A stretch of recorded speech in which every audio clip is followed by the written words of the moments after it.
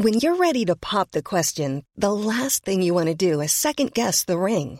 At BlueNile.com, you can design a one-of-a-kind ring with the ease and convenience of shopping online. Choose your diamond and setting. When you find the one, you'll get it delivered right to your door. Go to BlueNile.com and use promo code LISTEN to get $50 off your purchase of $500 or more. That's code LISTEN at BlueNile.com for $50 off your purchase.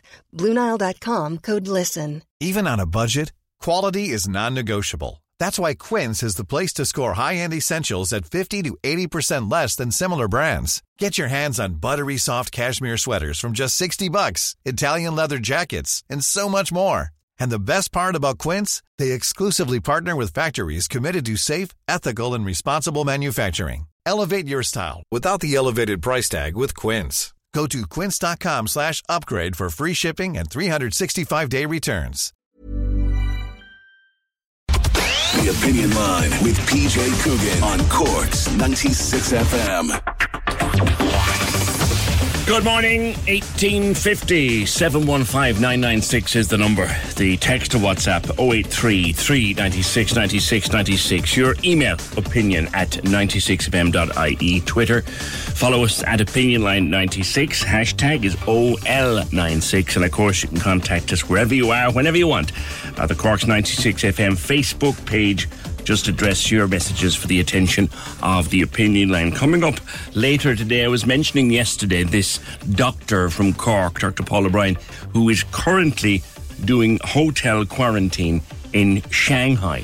And I wanted to catch up with him to find out what that's actually like. So we'll do that throughout the course of the morning. Also, news in the newspapers this morning about vaccines. Look, we have piles of news about vaccines, hundreds of them in testing, 9 of them in advanced testing at this stage, and possibility of having one available for circulation possibly end of this year, start of next year. But there's a story in the papers this morning that says, look, realistically it'll be 2022 before you and me and the man on the wall or the man in the street will be able to get them into our arms. It'll be a while yet. Even if they had a perfect one ready tomorrow, it'll be a while before any of us can get it freely and easily. That's coming up later this morning. Also, there's a new testing centre has opened on the South Douglas Road there at the back of St. Finbarr's Hospital near the old mortuary in the disused car park. We'll be catching up with some locals who aren't too happy about that. And don't worry, there'll be non-COVID stuff in there too. But I want to go first to Irene. Irene is a makeup artist. And a photographer, and Irene, you've started a petition to be allowed ply your trade, as it were, at weddings during level 5. Good morning to you. Good morning. I'm not a makeup artist. I haven't a clue. I'm actually a wedding photographer. Okay. Yeah. My mistake. My mistake. So the obvious is, why is a photographer setting up a petition for makeup artists? Well, first of all, a lot of those girls and boys are friends of mine, and second of all, like, if they can't do their job, then we probably won't be able to do ours either. You know, it has a major knock-on effect. And before I just go on, I just want to say that it's not about vanity; it's about people's jobs and livelihoods that I'm talking about. Okay. You know, going through the present level 5 restrictions. Yeah. The guests are limited to 25, which is not including the bride and groom and essential staff. No. Guests can travel to attend the wedding. They can. Guests can stay, but only guests. Yeah. The cake is permitted, photographer permitted, no live music and no dancing. No. And the novelty acts are not permitted, so you can't have a magician or you can't have anything like that. But hair and makeup also not permitted. What do you mean in any setting? Is that anywhere on the venue? Nowhere. They're not allowed at all. They're not, they're deemed non-essential on a wedding day, which I can't really understand. So a bride can't get her hair done on the day of her wedding anywhere? No. Sure, hairdressers are closed. The hotels won't allow it. It's not permitted in the house, you know, so... And no makeup either? No makeup either, no. So, you're going to spend a fortune on a dress, and it's up to yourself then to do your own hair and makeup and stuff like that. I suppose the my health... point isn't even like that. My point is that the girls and the boys of the makeup and hair industry, like, they're after spending a fortune on PPE gear, buying new electrical equipment, like hair straighteners, wands, everything, you know, and just for their livelihoods now to go out like a light switch, you know. Because weddings, in fairness, that's where makeup artists, in general, a lot of them anyway, make the bulk of their money. It would be like, you know, they could be out 3 times a week, 4 times a week, you know. This is what some people do, is just hairstylists and makeup for weddings, you know. Like, that's all we do. Like, we only do wedding photography, you know what I mean? So, like, their business is around 100% weddings. Like, and I mean, and they're not asking for a lot, really. They don't even want to, like, all they want is to help the bride look and feel their best on their wedding day. Like, they're looking for an hour with the bride in a separate room away from everybody else. And when the bride is done, they'll just leave. They won't even do the bridal party. You know? I just feel sorry for them. I feel sorry for the bride. Like, you'd accept, wouldn't you, that there's a hands-on risk involved here? Of course there is. Like, I mean, there's a risk involved. Like, I understand that. But, like, there has been no, like, cases from weddings. 0. You know? So, like, I really can't understand why they said no hair and makeup. It just doesn't make any sense at all to me, you know? What's the reaction among brides to be? I mean, they're horrified. Like, I mean, they're stressed out enough as it is. And we were only we were only getting back on track with brides going ahead with weddings because they know that it's going to be 25 people from now till Christmas. So at least they won't have 6. It's not the question of, am I going to have 50? Am I going to have 6? They know now it's 25. So a lot of brides now are actually going ahead with their wedding. But, like, it's like saying, you can have, I'd love a bag of chips and curry, but you go to the chipper and you can have the chips but no curry. You know, it's like giving them one thing and taking away another thing. You know what I mean? I don't think it's on, like, you know. Yeah. Like, who's to say we're not next? You know, because we could be hands-on as well. Like, there's not even a mention of videographers on the list. So, like, they don't even exist. Did they not come under the same banner as yourselves? But they would, like, but we're totally different. Like, photographers and videographers, totally different things altogether, you know? So, I don't know. I just think it's just, they're just making up the rules as they go along. And it just needs to stop, like, because they're dealing with people's livelihoods, you know? And, like, people have to go back on the COVID now and stuff like that because of this, like, which is what we're trying to avoid. Like, and I understand that there's a pandemic going on and, like, we need to be safe and, you know, the numbers are going up and up. We're totally aware of that. But, like, where's the proof that it can't be done in a safe environment, you know? There was a story in the papers in the last day or two, I think, of a couple who travelled to a wedding and across the border. Right. And they ended up being several cases out of that wedding. Yeah, like, that's going to happen. I'm talking about professional suppliers, wedding suppliers. Yeah. You know? Like, if we, like, had any inkling, like, that we were sick, like, we would not turn up, obviously, to the wedding. You're dealing with professionals. You're not dealing with amateurs. But you're also dealing with a disease, Irene. Oh yeah, that in a huge percentage of people you won't even know you've got it. Of course, I know. Yeah, I understand that completely. And safety is paramount, no matter where you are. Yeah. But I just think that, like, when we reopen again in a couple of weeks' time, and everyone can open, and the hairdressers can open, like, even in a couple of weeks, why can't hair and makeup services be back being permitted again? We don't know that, like, you know. Your fear is that even if we come out of this in 6 weeks' time, or 5 weeks, 5 weeks today, we're supposed to be out of it. Yeah. You're worried that this ban will remain in place? Yeah, like, who's to say it won't, you know? Yeah. I just, like, because this is going from now till Christmas, it's 25 guests. Yeah. So it's not going to go above 25, you know? Yeah. But I don't know, I just think it's getting ridiculous now with the things that they're picking. Yeah. Like, well, things like the candy carts that got popular, they're banned as well. There's no disco, there's no band. I know, like, about no band and everything, and, like, everyone loves a great sing-song at a wedding and dancing at a wedding and things. But, like, it's all over at 11 o'clock. Yeah, like, but, I mean, people have done it. Like, we've done weddings in the last couple of weeks and it's over at 11. Like, our brides and grooms are after having a ball. You know? Like, they're with the photographer most of the day anyway. Like, we do our best to make sure that they have a great day. you know.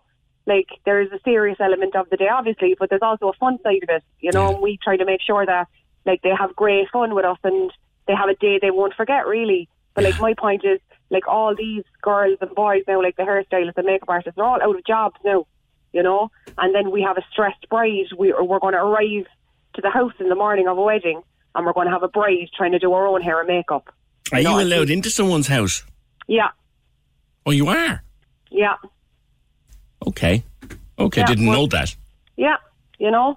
So, like, and before this, any hair and makeup has been done, like, in a separate room. Yeah. Like, the makeup artist is in one room, like, the hairstylist is in another room. Yeah. Like, they're not interacting, really. Like, before, we would be everywhere, you know. Because I'm thinking of a bride, and it's not an untypical situation where either a sister or a best friend or a first cousin or someone like that is either a hairdresser or a makeup artist. They can't come in and do it either. No.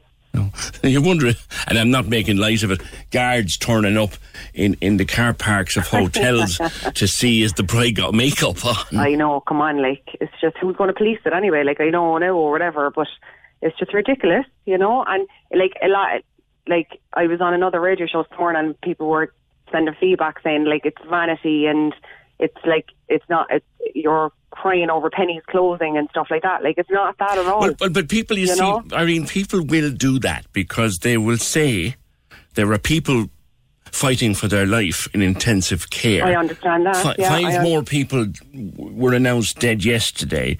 You know, we're back into lockdown because the damn thing is out of control. I know. And people are worried about face paint and powder. But like, there is that comparison going on. There is, of course, and brides are worried about their hair and their makeup. But, like, I'm talking about people's businesses and people's livelihoods, you know, and, like, people's mental health. If they can't go to work, they're at home all the time, you know what I mean? It's, like, I understand that. And, like, I mean, what's important to you mightn't be important to somebody else, but true. It's really and I guess the difference you, between the bands and the musicians here, and look, I've talked to the bands and musicians, and I've been very supportive of them, I suppose, because I've worked with a lot of them. They get people dancing and interacting on a personal basis. Yeah. With you guys, it's one-to-one. Yeah, it is. It is one-to-one, like, it is. You know, but, like, again, like, you just have to be careful. You know, we are, like, I was very nervous when we went back to work. Yeah. Like, I was so nervous going back to work, like, because my son has asthma, right? Like, and I kept him out of school for the first 3 weeks, right? Because I didn't feel it was safe for him to go to school, you know. So I just sent him back now, and he's grand and he's having a ball. But I just think that, like, it's just a poor decision by the government. There's another thought in this as well, that, you know, brides, they spend a fortune on the dress. Sometimes I wonder, would you change the car for as much money as people spend on a wet dress? And look, the dinner jackets ain't cheap either. But particularly the dresses, like, you kind of do have to do the face and do the hair, because you look like a big pale meringue with no eyes. You do. Yeah. Like, of course, like, if you're spending a fortune on the dress, what's the point? Yeah, like, I get that. And looking like the way you do every day, you know? Like, you want to look different, you know? And, like, we're not missing the point. Marriage is about two people, like, in love, and they want to get married. Of course, I understand that. I'm married myself. Yeah. But, like, it's about the bride wanting to look her best for her groom. And, like, I don't see anything wrong with that. No, you know? I wonder, is there, again, I'm being a bit cheeky, I suppose, is there a bit of a sideline in it for a photographer, a bit of Photoshop to tighten? No. If you have a good makeup artist, then you don't need any Photoshop. No, what I'm saying is, if you can't have the makeup artists. Oh, right, yeah. No, every bride will look good anyway. Yeah, you know what I mean? It's just with the makeup artist, she knows, like, that she might have to go a little bit darker on the skin tone, I suppose, like, and all this kind of stuff, you know what I mean? Like, they know their craft. You're paying them for a reason, you know? Something else as well with regard to the dresses, you know, on occasions you'll find that a running repair has to be done. Can that be done on the day? Because the dress shops are all closed, dressmakers are all... I'd say most of the bridal shops now, I'd say, are, like, helping people behind the scenes. Like, Diamond Bridal is brilliant. Like, we've often had a veil dropped off and everything, you know, that kind of way. Like, the girls inside there are fabulous and great. Like, she knows, you know, like, she would be on to the bride before she gets married and stuff like that. Yeah. You know, so to make sure everything was all right. So I'd say behind the scenes, there would be a lot going on as well. Yeah. You know, just because somewhere is closed doesn't mean to say that you can't contact them for anything. You know, that kind of a way. We have a WhatsApp message here. For God's sake, I did my own makeup, my mother's and my sister's, for my wedding. People should get a grip. Yeah, but like I said, this is not important to that person.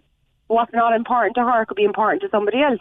Who's to say that, like, because I wanted to get my hair and makeup done for my wedding, that makes me a bad person, or because I'm vain, because I want to look good, you know? No, nobody's saying that.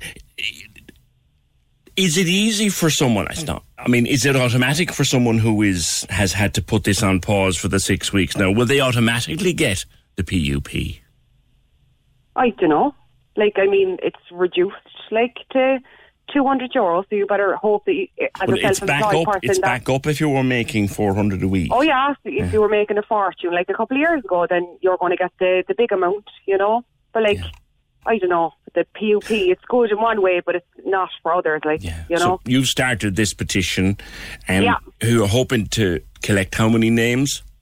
As many as I could possibly have. And who do you intend to give the petition to? Leo Varadkar. Okay. Yeah, sure, he's the business minister. Employment. Yeah, he is. Yeah, so like he should. Like, I mean, I know. Like, I've only 623 signatures so far, but I hope to generate more. And even if I don't have more, I'll still put it towards them. Okay. I say, Leo, what's the story like? Look, you know what? And it's easy for some people, I guess. It's easy for some people to sit back and roll the eyes and go, "Oh, sweet Lord!" Sure. I know, but they're not. You know, if you're getting married, it's a big worry for you. If you're in the business, it's a big worry for you. Of course it is, and that's my whole point. Like, it's about the livelihoods, you know, and it's about having a job, you know, at the end of the day. Okay. You know. All right, Irene, leave it there and we'll see what people think. Thanks for that. That's Irene Terry. Sorry, I thought at the start of it that she was actually a makeup artist herself. She's not she's a photographer, but makeup of any kind is now not permitted. Makeup work on the day. You can't get it done in the back kitchen. You can't get it done in your auntie's house. You can't get it done in the hotel. And obviously, your makeup artist can't come to the house. So unless you can do it yourself or your sister who lives with you happens to be a makeup artist, but even that is being frowned upon now. So that's the petition she's set up.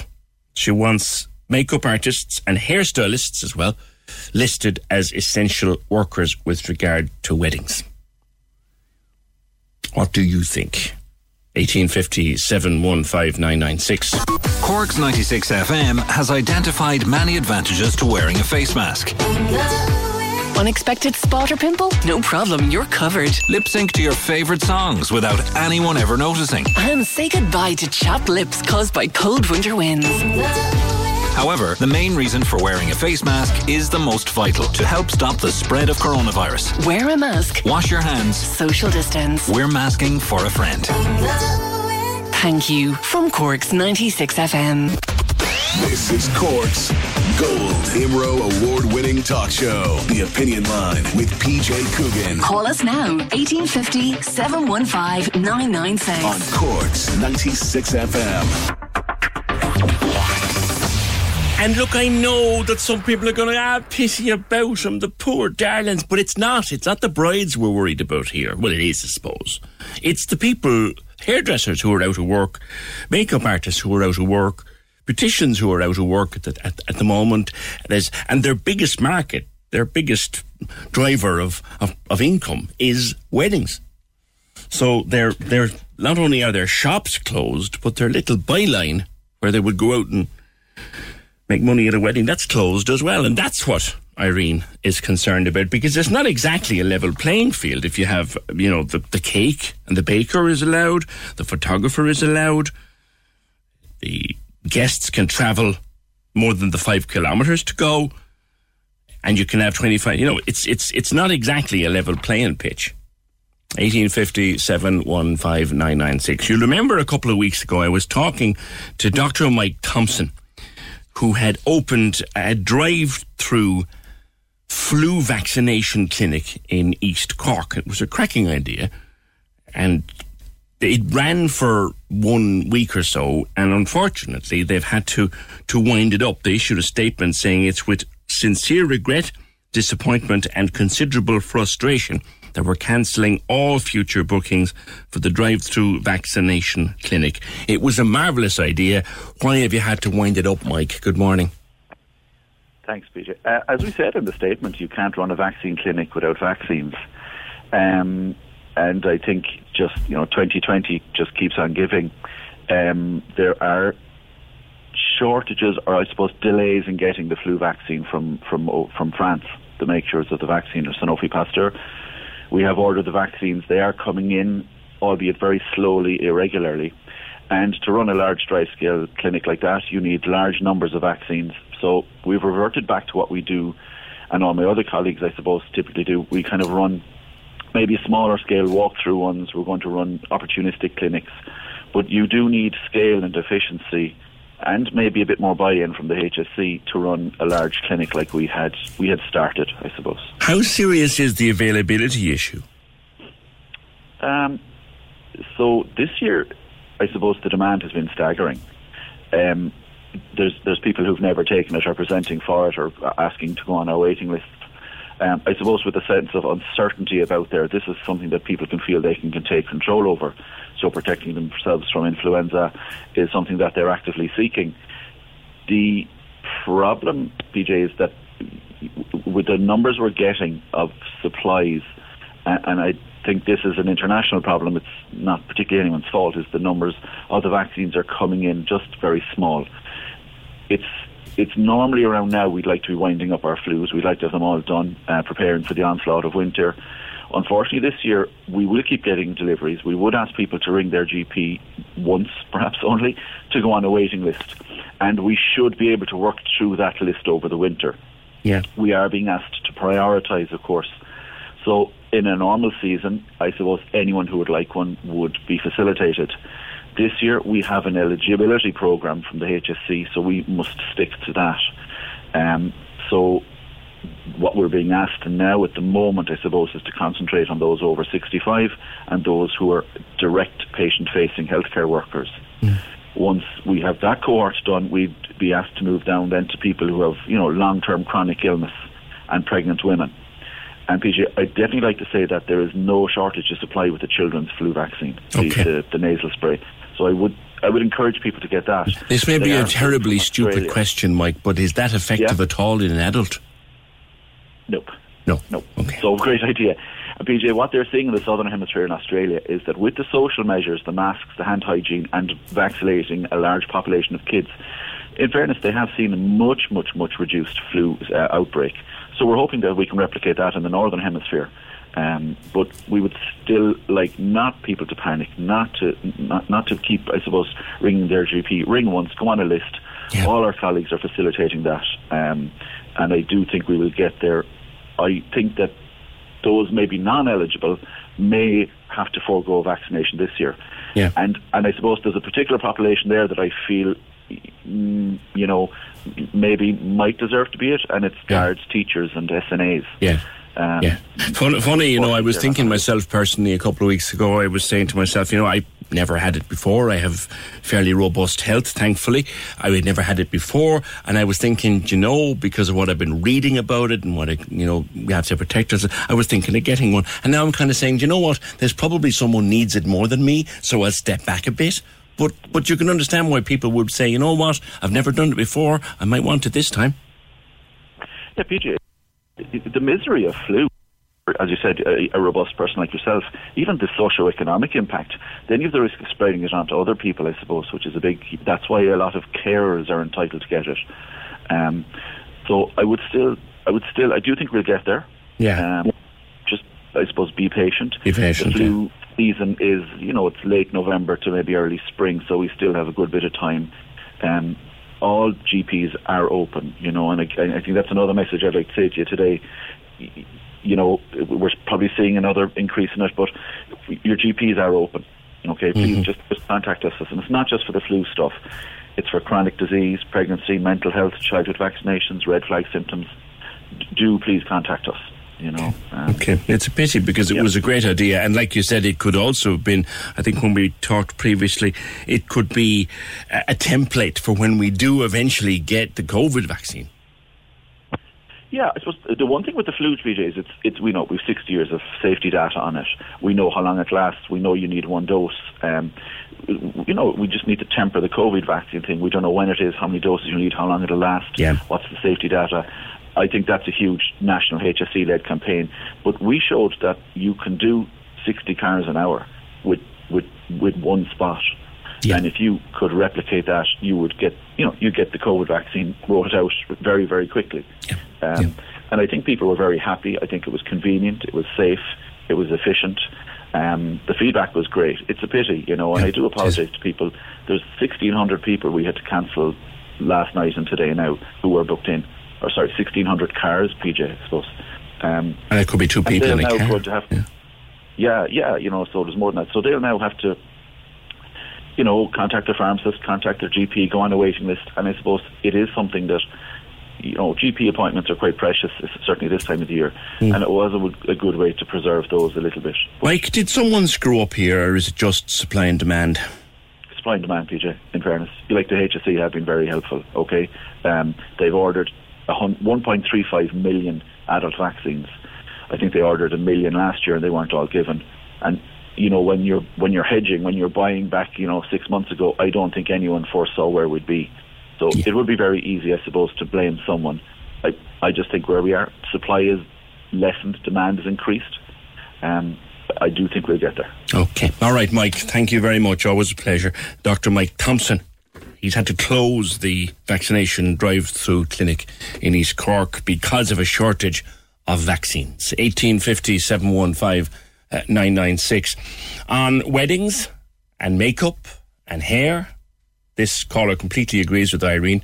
I'd be useless at hair and makeup myself. It would mean cancelling my wedding if I couldn't be at my best on the day. All we'll have are the photos after, and we want to look our best. But Kathleen says, I'm sorry now. When someone starts a message, I'm sorry, no. But hairdressers and beauticians are not essential workers. And if you open one sector of the economy this way, you'll have to open up everything again. 1850 715 996. We get a couple of emails in the last day or two about the development of a new COVID testing centre. Now, if you know where this is, you know where it is. It's on the South Douglas Road at the back of Finbar's Hospital. There's an old, the house on South Douglas Road with all the lovely flowers on it, the flower house. Everyone talks about it and takes pictures of it. Directly opposite that house, there is an old car park. And the COVID testing centre has gone in there in recent days. I'm writing this, says an email, as I'd like to get people's opinion about the new COVID-19 test centre on the South Douglas Road in the St Finbar's staff car park. I've seen two situations quite alarming. Firstly, there's walk-in and there's drive-through. The pedestrians are queuing on the footpath where public are walking by. A lot of these people walking past don't know if it's a testing centre and there's a risk of exposure. The second concern is that the 206 and the 219 buses have stops on either side of the road opposite the test centre, and two people have been seen getting off and getting on the buses after being tested. I saw 3 young men standing on the footpath smoking with a mask down around their necks after being tested. Again, the general public passing these people, unaware they'd just been tested. As a former nurse, I think the setup is dangerous. I chatted with one of the people at the centre. Their reply was, they're not our responsibility after they leave. Can you bring this up, as I think it's a real public concern? Signed Concerned Citizen, who says they're a former nurse. We also heard from Emma, who lives in that general area. Hi, Emma, good morning. Hey, how are you, PJ? Not too bad. You have some concerns too. I did initially last week. It kind of seemed to have gone up almost overnight. It looked like they were just kind of resurfacing the car park, and then the next morning they had these kind of, it would almost remind you of, do you remember that TV show MASH? Yeah, kind of like the green bunkers. Yeah, it looked like that.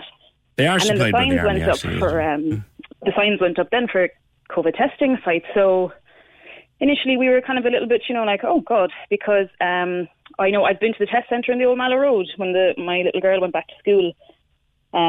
She had to get tested because they all came down with coughs and sniffles and that. And In the Old Mallow Road test centre, you know, it's in an industrial estate and the queue was quite long, but it was inside the estate. So our concern was that, coupled with all the traffic from the schools, like we're smack bang in the middle of a ton of schools here, and the mornings and the collection times are bedlam. Yeah. Christ King is only 2 minutes walk from there. Oh, and like the kids there, they're dropped, parents for that school pull off like on the ramp down to the South City Lincoln. Kids are walking up around the blind corner like it's bedlam. Yeah. So we were just concerned that it was going to get even worse, because there's been a few mornings now I've actually been trapped inside my estate trying to get out with the school drop off. So and initially we've got a lot of older residents around here. You know, it's kind of an older part of the city, so there's a lot of grandparents, great grandparents living around here. And they wouldn't be on social media or kind of really, you know, as in the know. You know, they're only going by the news. So they were just concerned about, like, can I even go for my walk now down the road? Like, am I, you know, I'm in a high-risk age group. Am I going to be exposed? So initially we had a lot of kind of concern about that, and the fact that there was no kind of, you know, a heads up just to look, the residential area, just to let you know this is going to be going in, but this is what we've put in place. Everything's going to be fine. I must say, knowing the area as well as I do, I had seen work lights on it. I was driving past there, and like you, I thought they were resurfacing or doing up the car park or something, and doing it at night to avoid affecting traffic, which wasn't a bad idea, doing it under arc light. But I'm wondering, it's a testing centre. They're literally on the side of the road. Yeah, that's it. Now, as I said, initially we were kind of like, oh God, but I suppose it's midterm now, and with level 5 we haven't been out and about as much. But there's been no queue. Like, I even said to my husband, it was last night, I was like, is it actually open? Are they actually using it? But you would see the odd person now in the white kind of hazmat-like suit, but I've never seen a queue. I've seen 1 or 2 cars kind of like at the entrance going in. Mm-hmm. I haven't seen any walking queue. I haven't seen a sign for a walking queue now, like that person that emailed in said. Not to say that it's not there, but I haven't noticed it when I've walked past or driven past. Right. But like I wasn't even aware that it was actually functioning. You know, thankfully, there's been no disruption to traffic as far as I can see. Now, schools go back next week and whether they get more people in, but it seems to be fairly well run now to the point where they're not causing congestion and there doesn't seem to be any disturbance. Do you know what it struck me, Emma, and this is one that might not have occurred to you, but the very nature of what we are as people, it's an awful position because people will just wander in for a gander. Do you think? I know.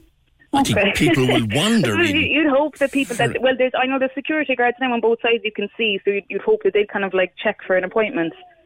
But like I suppose we were just concerned that some of our elderly neighbours were concerned about, you know, it was like level 5 cases over 1,000 a day, and all of a sudden this new test centre pops up. So I think people were kind of like, whoa, what's going on? Yeah. So I think it would have been good if the HSE just, you know, they can print pamphlets at the drop of a hat, just thrown in a few in the letterboxes of the residents. Send statements to people like me, you know. Yeah, just a public, you know, PSA, you know, by the way, this is going in, but, you know, we have these measures in place.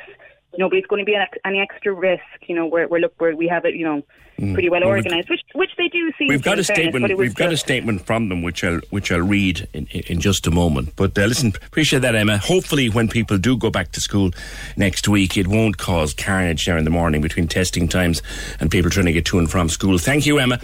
1850 715 996. No, I'm not. It just occurred to me here. And also, at the end of that park, or that car park, there's some residential houses. There's houses right across the road from it. It's a residential area. This is a car park right slap bang in the middle of a residential area. And please don't be trying to tell me that no one's going to go for a gawp or a sconce or a gander in there to see what's going on. They will, like. But we did send a query to HSE. And the response comes back from Cork Kerry Community Healthcare, and it is as follows. Cork Kerry Community Healthcare put in place an additional pop-up test centre on the South Douglas Road to meet the rising number of referrals for COVID-19 tests in the region. We can confirm that most people arrive for their appointment by car, and there have not been queues at this test centre of either cars or people awaiting appointments. The site was chosen after discussion with many stakeholders, including the Interagency Emergency Management Group for the region. As with all test centres, anyone referred for a test is required to follow all public health measures, including social distancing or not travelling by taxi or public transport, or wearing a face covering throughout the test appointment, including while travelling to and from the centre. All those referred to the centre received a timed appointment.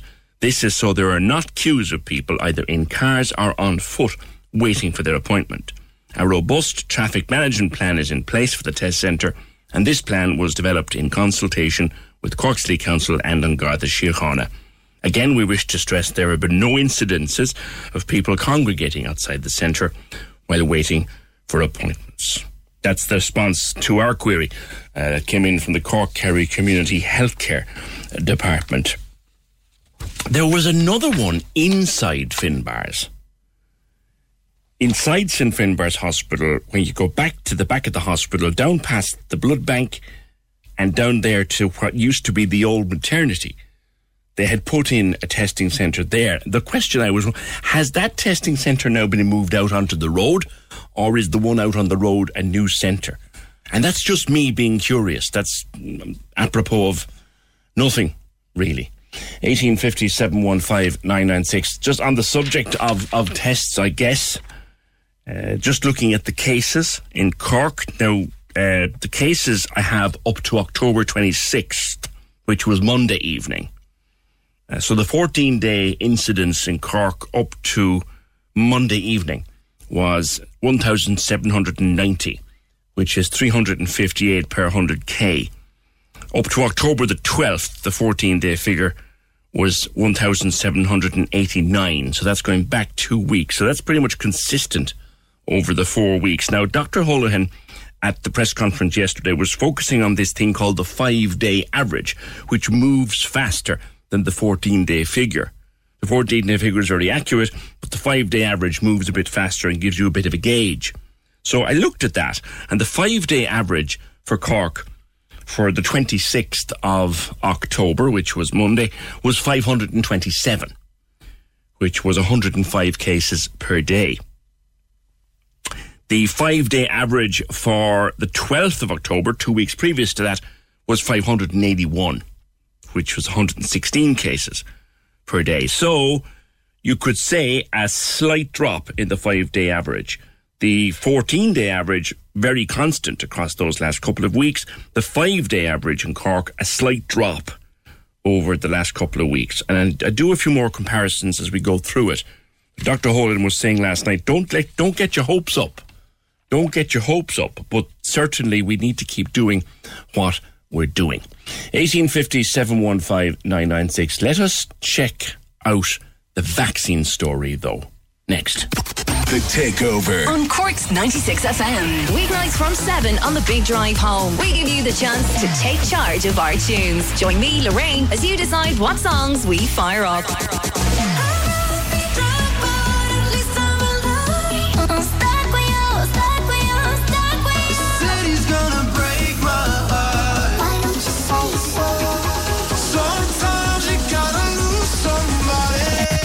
Takeover.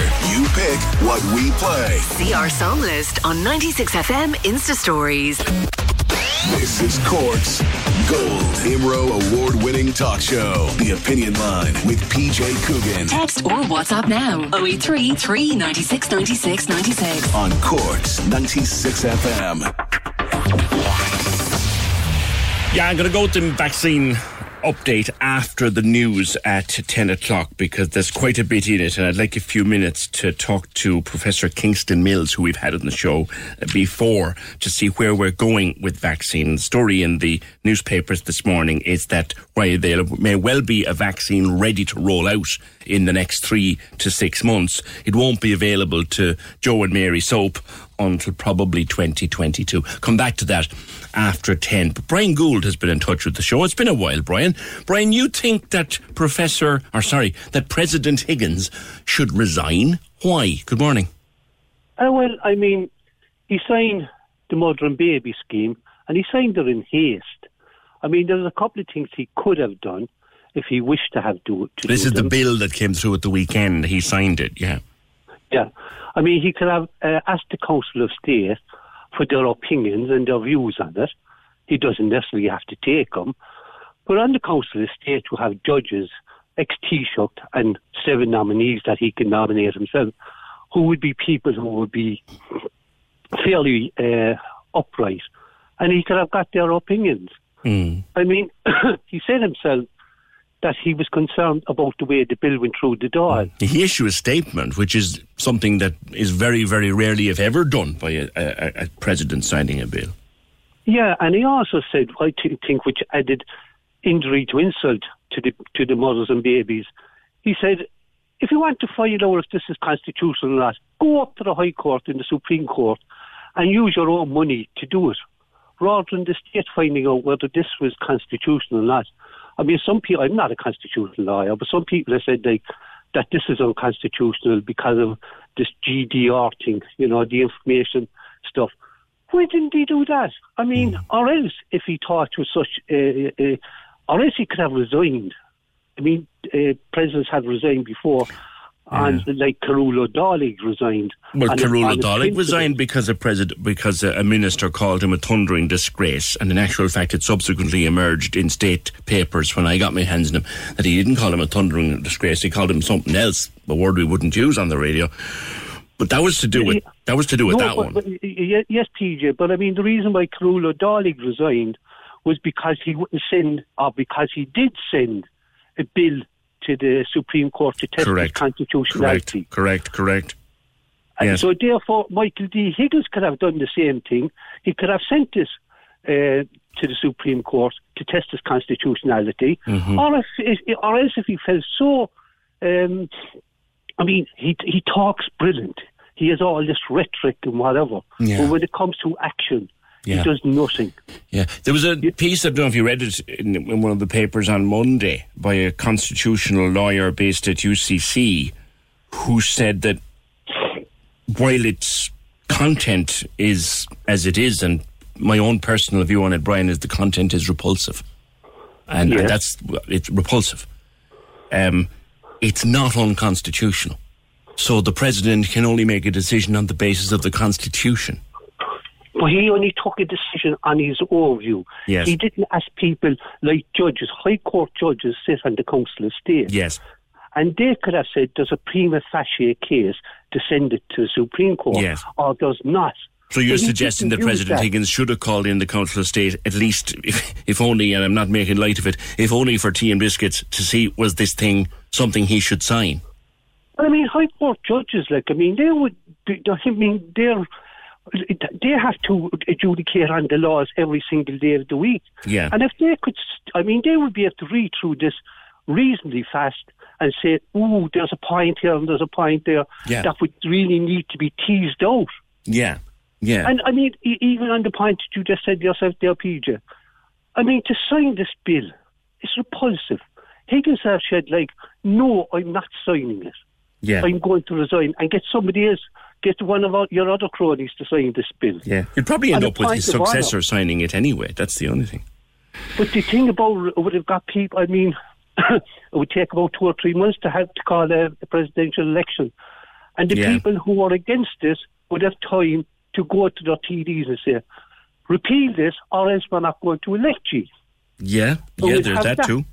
Yeah. You know, so, I mean, there's a whole load of scenarios that could have happened, but because Higgins decided to sign it, and signed it in haste, without asking anybody about it.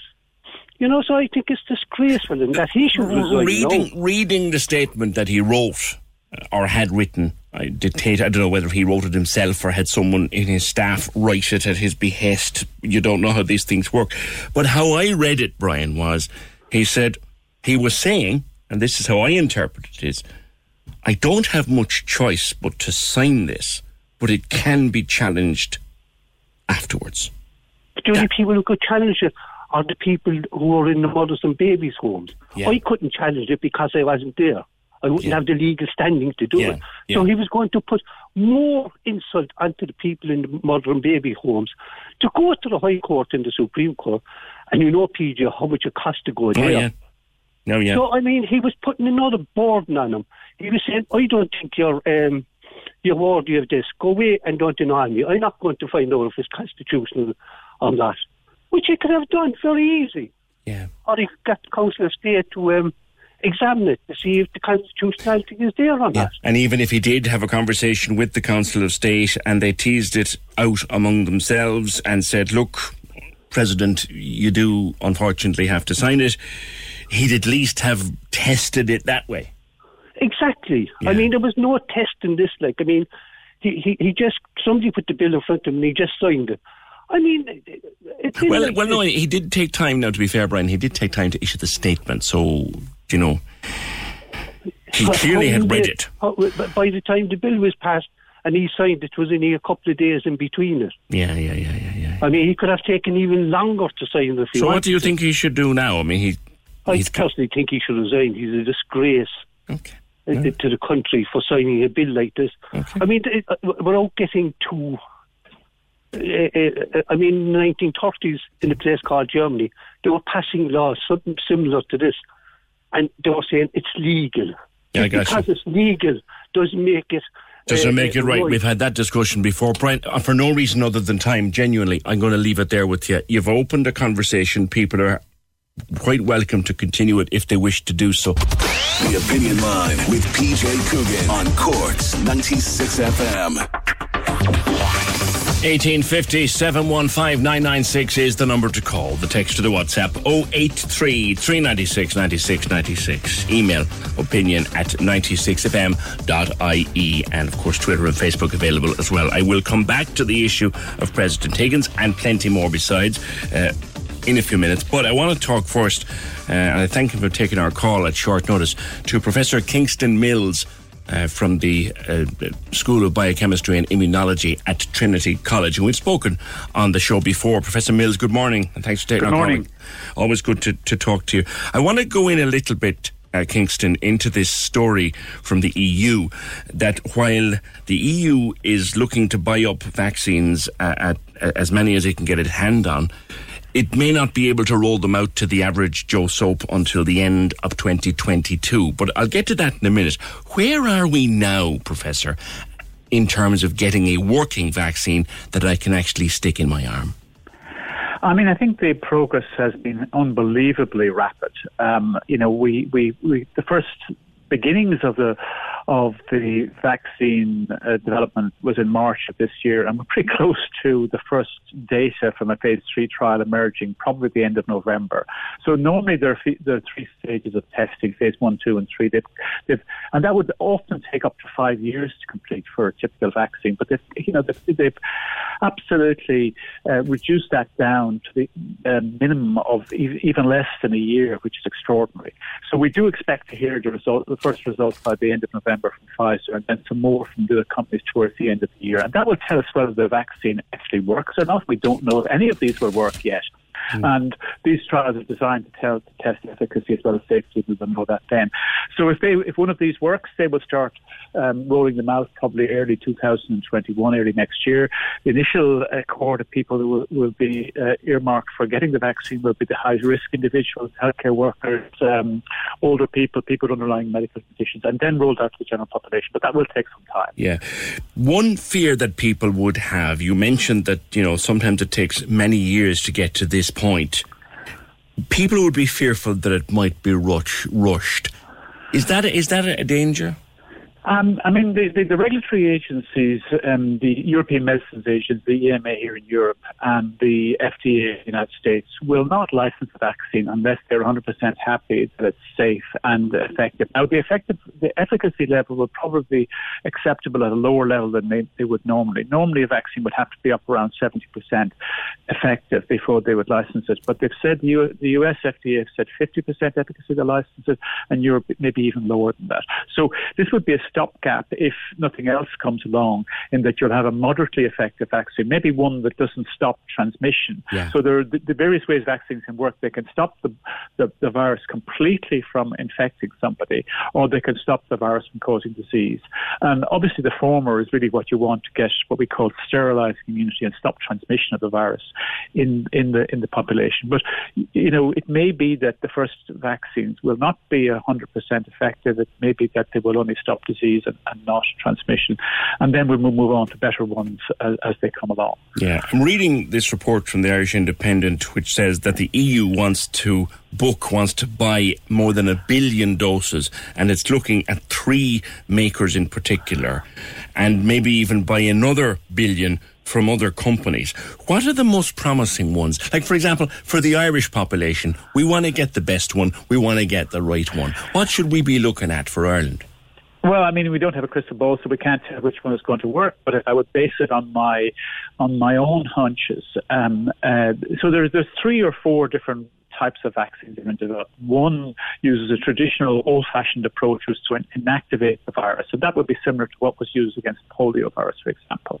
The Chinese companies are the most advanced in developing this, and in my opinion, these are the most likely to work. Then you have 2 other approaches. One which is using the nucleic acid from the virus as a vaccine, and this is mRNA and Moderna and the companies in Germany, Biotechnik and 1 or 2 other companies are utilizing it.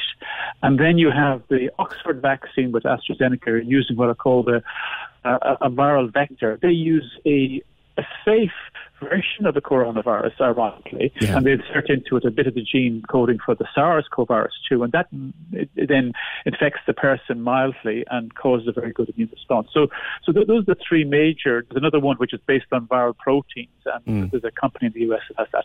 So what Europe is doing, they're hedging their bets, and the US are doing the same.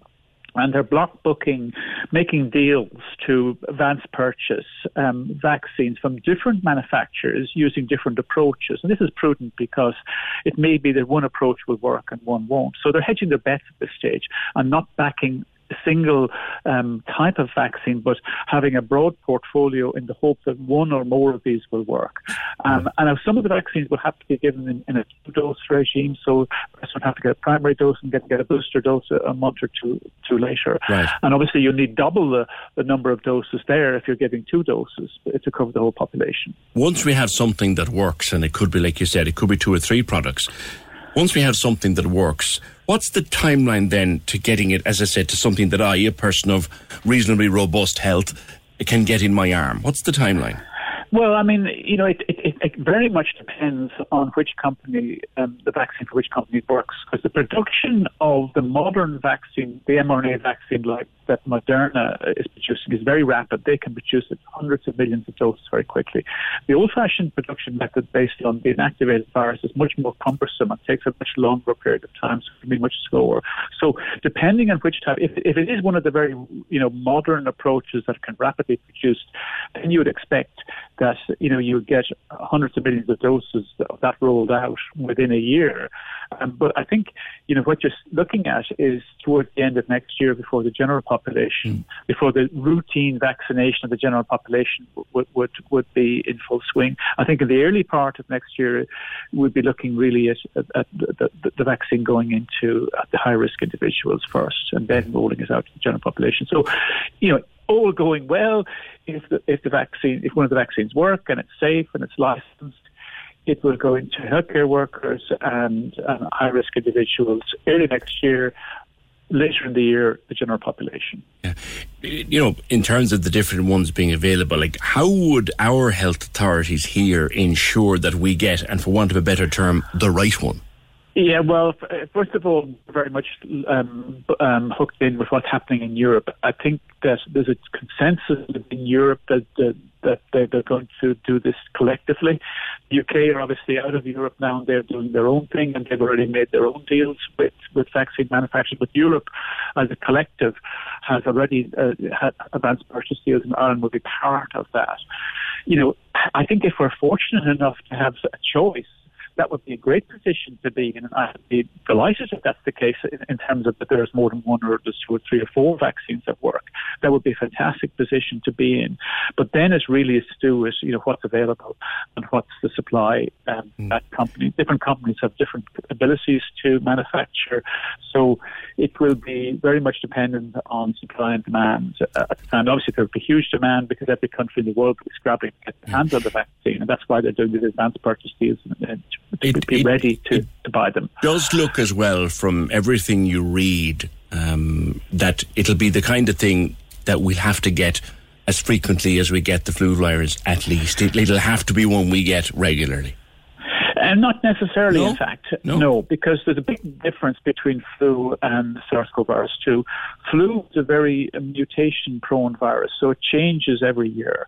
And that's why we need to get a flu vaccine at least every second year, if not every year, because the vaccine to protect you against this year's strain will not protect you necessarily against the following year or the year after that. Whereas with SARS-CoV-2, it's not as mutation-prone as influenza. So that problem hasn't emerged yet. Isn't there something, Professor, about the fact that the immunity might only last a few months or a year at most? Well, that is based, again, it's a little misconception about this. This is based on studies that have looked at people that have had mild infections with SARS-CoV-2, and there the antibody response decline fairly rapidly. But what a vaccine is trying to do is actually trying to do something that's much better than what the infection does. It's generating these responses. So we don't know yet the longevity of the immunity generated by the vaccine, but all the predictions are that will be better than that generated by mild infection. So that's not as big an issue as some people have. Okay, which is very encouraging to hear. Now, one thing we've always been told since the start of this is to watch our weight in terms of battling COVID, should we get it. Do you need to be fit and healthy for a vaccine to work well? Like, if you're overweight, will a vaccine work? Well, there's no doubt that obesity is linked with very severe outcomes in SARS-CoV-2. So COVID-19 patients that are obese, a lot of complications, and it's to do with the fact that the deaths in COVID-19 is related to inflammation, and people who are obese have a more of an inflammatory type phenotype, so they tend to get inflammation much more so than people who are not obese. So it's in the infection, the obesity is a big issue. Okay. There's not much evidence that people who are obese will be less likely to respond to a vaccine. Okay. I think that's less of an issue, but it's really to do with the infection more than the vaccination. And the bigger issue is actually the age. So the older people, as we get older, our immune system is not working as well as it was when we were younger. Yeah. And so when we're vaccinated in our 70s and beyond, we don't respond as well to a vaccine. So younger people tend to respond better. So age is a bigger factor than obesity for the response to vaccinations. And of course, if we do, and the sort of holy grail of all of this is herd immunity. So what we want to do is to vaccinate enough of the population to ensure that we've stopped transmission. This is if we have an effective vaccine, to stop transmission of the virus in the community. And thereby you can actually protect people that they themselves might not be protected with a vaccine, because you've stopped the spread of the virus in the community. This is the big deal about herd immunity, because it potentially protects the whole population. You've raised the herd immunity issue, and I must go down a certain line of questioning with you. There's a lot of talk out there about letting it rip and trying to do it without a vaccine in place. Is that possible? Is that safe? Would it be crazy to even try? Well, I mean, if you look at the evidence, if we compare New York City with Dublin, New York City has had about estimates between 25 and 35% of people in New York City have been infected. And in Dublin, an old survey showed that 3%. It's probably a good bit higher than that now, probably closer to 10%. But in order to get herd immunity, we need 70 or at least 60%, if not 70% of the population infected and recovered. Now, the recent evidence the last few days, in fact, have showed that about 50% of people who get SARS-CoV-2 get mild infections and some have no symptoms at all. And those people have poor immune responses, and they're unlikely to have the immunity that's required to generate herd immunity. So it's looking even more unlikely than it was a few months ago that natural infection throughout the population will generate herd immunity. So all the immunologists are very opposed to this idea. All the immunologists that I know of, anyway, there are very few of them. I think some of the epidemiologists support it, but by and large, the immunology community would say that this is just simply not going to happen. That's actually, yes. I read a very detailed summary of this Great Barrington Declaration and a number of other documents that are going around promoting effectively a herd immunity idea. And you made that point. Epidemiologists and epidemiological theorists push the herd immunity idea. Immunologists are opposed to it. Wherein is the different codes here, Kingston? No, I mean, I have to be careful now because some of the epidemiologists are completely on the same page of course, as the immunologists. Where does the difference arise when it does? There are one or two that have stuck their neck out and said that herd immunity, and there's a famous epidemiologist in Sweden who was advocating this, and Sweden had a policy which was very liberal compared with most of the rest of Europe in terms of not going for lockdowns and restrictions, although I think they are having to go further now than they did because they're having significant issues later than the rest. But anyway, the point is that some of the epidemiologists have said that herd immunity is, and they weren't just epidemiologists, there were other scientific and medical people who have said that, and they're entitled to their opinion on it. But I think the evidence based on the science would be that there's no real scientific basis to say that that's going to work. Okay. Just a couple of more before I let you go. One is on testing, and again, it's social media driving this more than anything else. But there's a kind of a body of thought out there now that the PCR test is over amplified and too sensitive and picking up dead virus, and that in actual fact there's some people are even arguing that it's not fit for purpose. What do you think of that kind of talk? Well, I think it's wrong to say it's not fit for purpose. It's the gold standard test that's used throughout the world for testing for SARS-CoV-2. It is very sensitive, and what it picks up is not dead virus. It picks up nucleic acid of the virus. Now, it is true that you could have bits of the genes coding for the virus left behind after the virus is no longer infecting. So from that point of view, people could argue that it's oversensitive or overestimating the numbers of cases. So, but at the same time, it is a very effective way of making sure that you do pick up those that are positive. There are other tests coming along, and there are very rapid tests that detect for the antigen. They're a bit insensitive, probably too insensitive, but in between we have other tests like this LAMP test, which they're now using in Heathrow Airport for, you can pay for it, it takes half an hour, and people going on flights to Hong Kong have to have it. Yeah. And we're using it in Trinity to screen students using saliva samples, and it could be a game changer in terms of screening large numbers of individuals and then confirming by the gold standard PCR test. To get back to some level of normal life, we mass test people. They're reading as well this morning, and I heard it on the radio, about a breath test. Yes, this was an unusual one. I mean, of course, breath tests have been used before for detecting, for example, Helicobacter pylori infection, which is a gut bacteria, which, but this technology seems to be, quite effective. It hasn't got much traction outside of where the people, and I've forgotten which group published on it, but looking at the paper, it looked pretty real to me. The trouble with these approaches are it takes several different labs in several different countries to do something before the general sort of scientific community would buy into it. That's correct. And for example, the LAMP assay now, there's dozens of labs around the world that have reported on its usefulness. So I think we will see it introduced. I think something like the breath test will be a bit slower to come along because of general acceptance. It's not in there yet as one of the lead tests.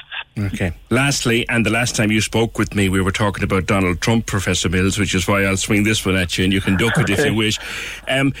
He's way behind in the polls, as we know. Polling day is November 3rd. Is there any chance that he could politicise this by pulling something out of the hat before the election in terms of fast-tracking a licensed virus? Vaccine. I don't think it's going to happen. I don't think it's going to happen. I mean, the nearest thing we're going to get to a vaccine in the near future is the Pfizer vaccine, which they expect to have ready for going to the regulatory approvals on the third week in November. So it's just not going to happen before the election. I mean, he said this some months ago that they were going to have a vaccine and it was going to be licensed on the 23rd of October, I think was the date that they gave.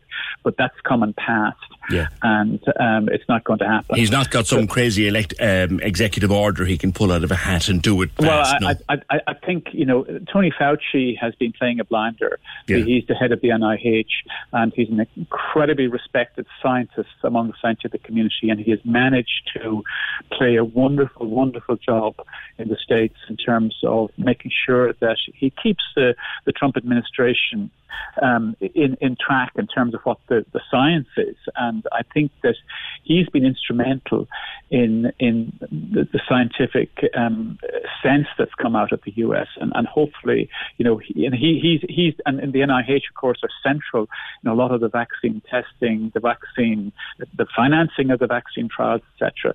So, to answer your questions, no, I don't believe there will be anything pulled out of the hat in time for the election. Okay.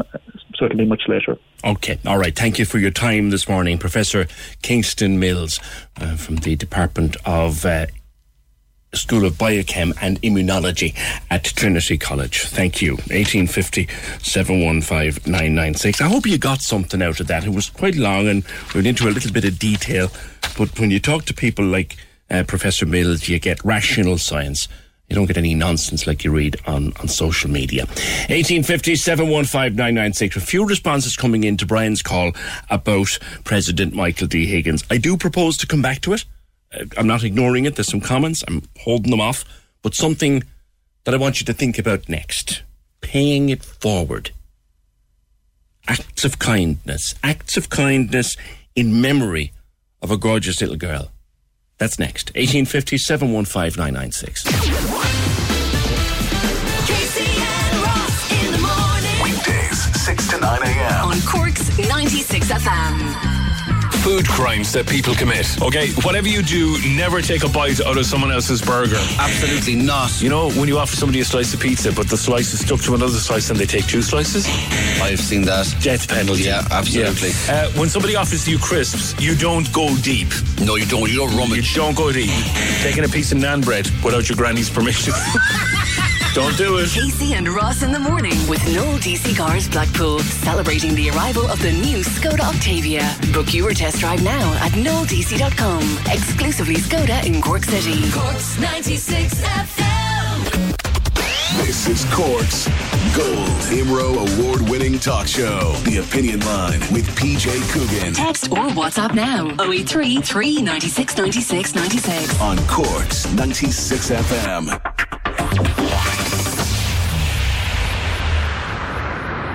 I'm joined on the phone by Irene O'Connor. And Irene is still, it must be said, Irene, still in the throes of grief about the loss of your beloved Baveen. She was only 9, and she passed away when? On the 16th of September.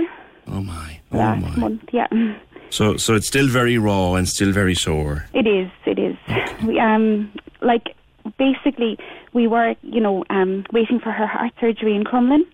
Yeah. And we did know that there was a risk, but normally they tell you maybe 90-95% risk, and she did go through the surgery, and she came through the surgery okay, and she was in ICU, and she was doing a routine procedure which triggered a cardiac arrest.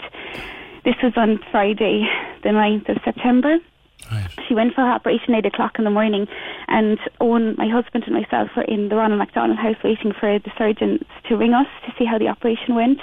And at 4:30 they called us and they said everything went great and that we could start making our way over, and they were just settling her in ICU. So we were just waiting outside the door of ICU, and at 6 o'clock they came out and they told us they were doing compressions on her.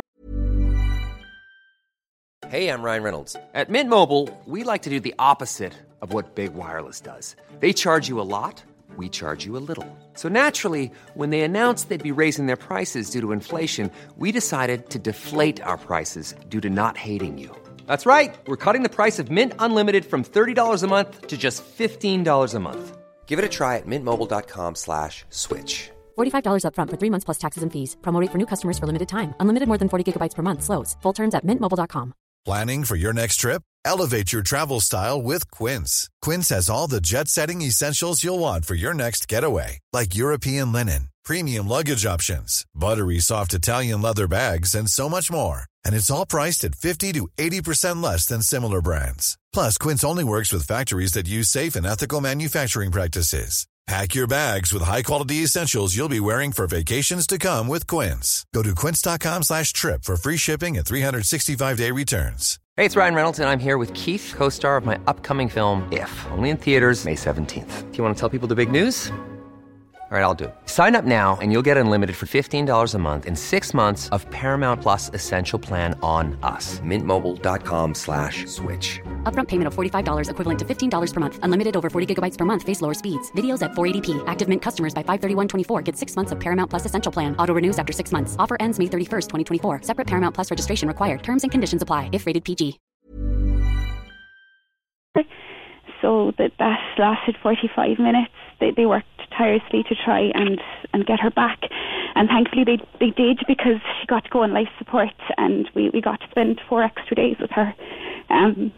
So on the 16th of September, which is a Wednesday, she had to pass away. They told us on Tuesday that they were turning off the life support and that she had received catastrophic brain injuries due to the compressions. So she lasted 12 hours and she died at 4 o'clock in the morning on Wednesday, the 16th of September.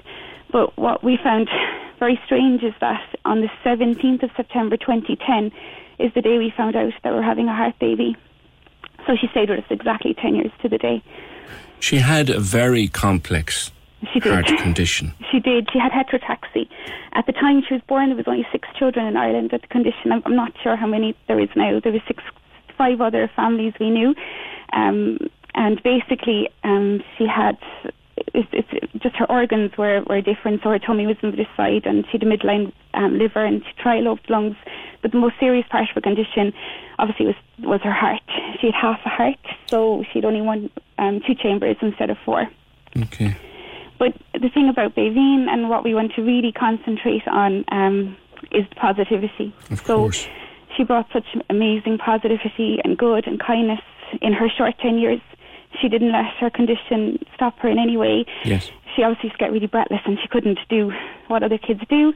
And she was a daredevil. So if it was possible for a child to jump out of a plane and she'd never heart condition, she would have done that. And she'd have been the first child in the Guinness Book of Records to do it. She just loved pushing the boundaries and having fun. And she just never had any sadness in her. She's always laughing. Her line was, "Come on, let's have the crack." And in school, she loved everyone in her class, and they all loved her and the teachers. She made a big impact in her school and in her community and with her friends. She just had this amazing smile and positivity about her. Yeah, there's some beautiful photographs of her in the Examiner. She had a smile that would light up the street, let alone the room. Everybody said that, and it's hard to find a picture of her that isn't smiling. And I guess it was heartbreaking for myself and my husband. I'm the only one who actually knew that I'd have to bury her. So if you knew Baveen, and everyone who's listening that knows Baveen, people didn't see her as a child who had a heart condition, because she just was able to go around with the other kids. She never complained. She just lived life to the fullest, and she lived every single day to the fullest. And when she was born, or when I was pregnant, I knew from 4 or 5 weeks of being pregnant, I knew there was something wrong with the baby. But people thought it was me, because on the 14-week scan, they said, "Everything's great, she's doing wonderful." And I kept going, "There's something wrong with my baby, there's something wrong with my baby." And I remember meeting my best friend, Deborah, and she telling me that she was pregnant, and that was our dream, to be pregnant together. And she was 9 weeks pregnant at the time, and I was 16 weeks pregnant. And of course, I was so delighted, but I burst out crying. And they were like, "What's wrong with you?" And I was like, "I'm so sorry, but I'm not going to see this baby go up. And they're not going to grow up together. She's not going to live." And then on the 22-week scan, they told me she was incompatible with life.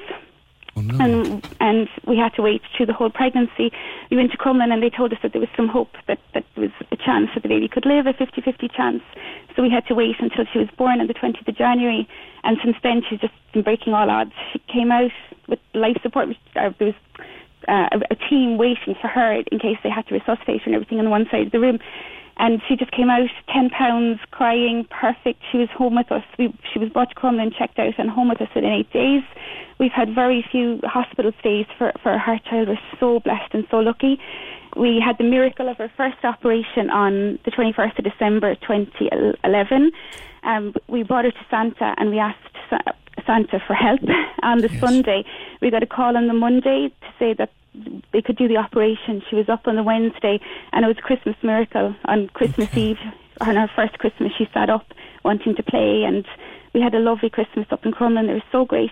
And since then, everything's been wonderful. And then we found out she needed this valve operation. Yes. But from the minute that I heard it, I knew that's when I was going to lose her.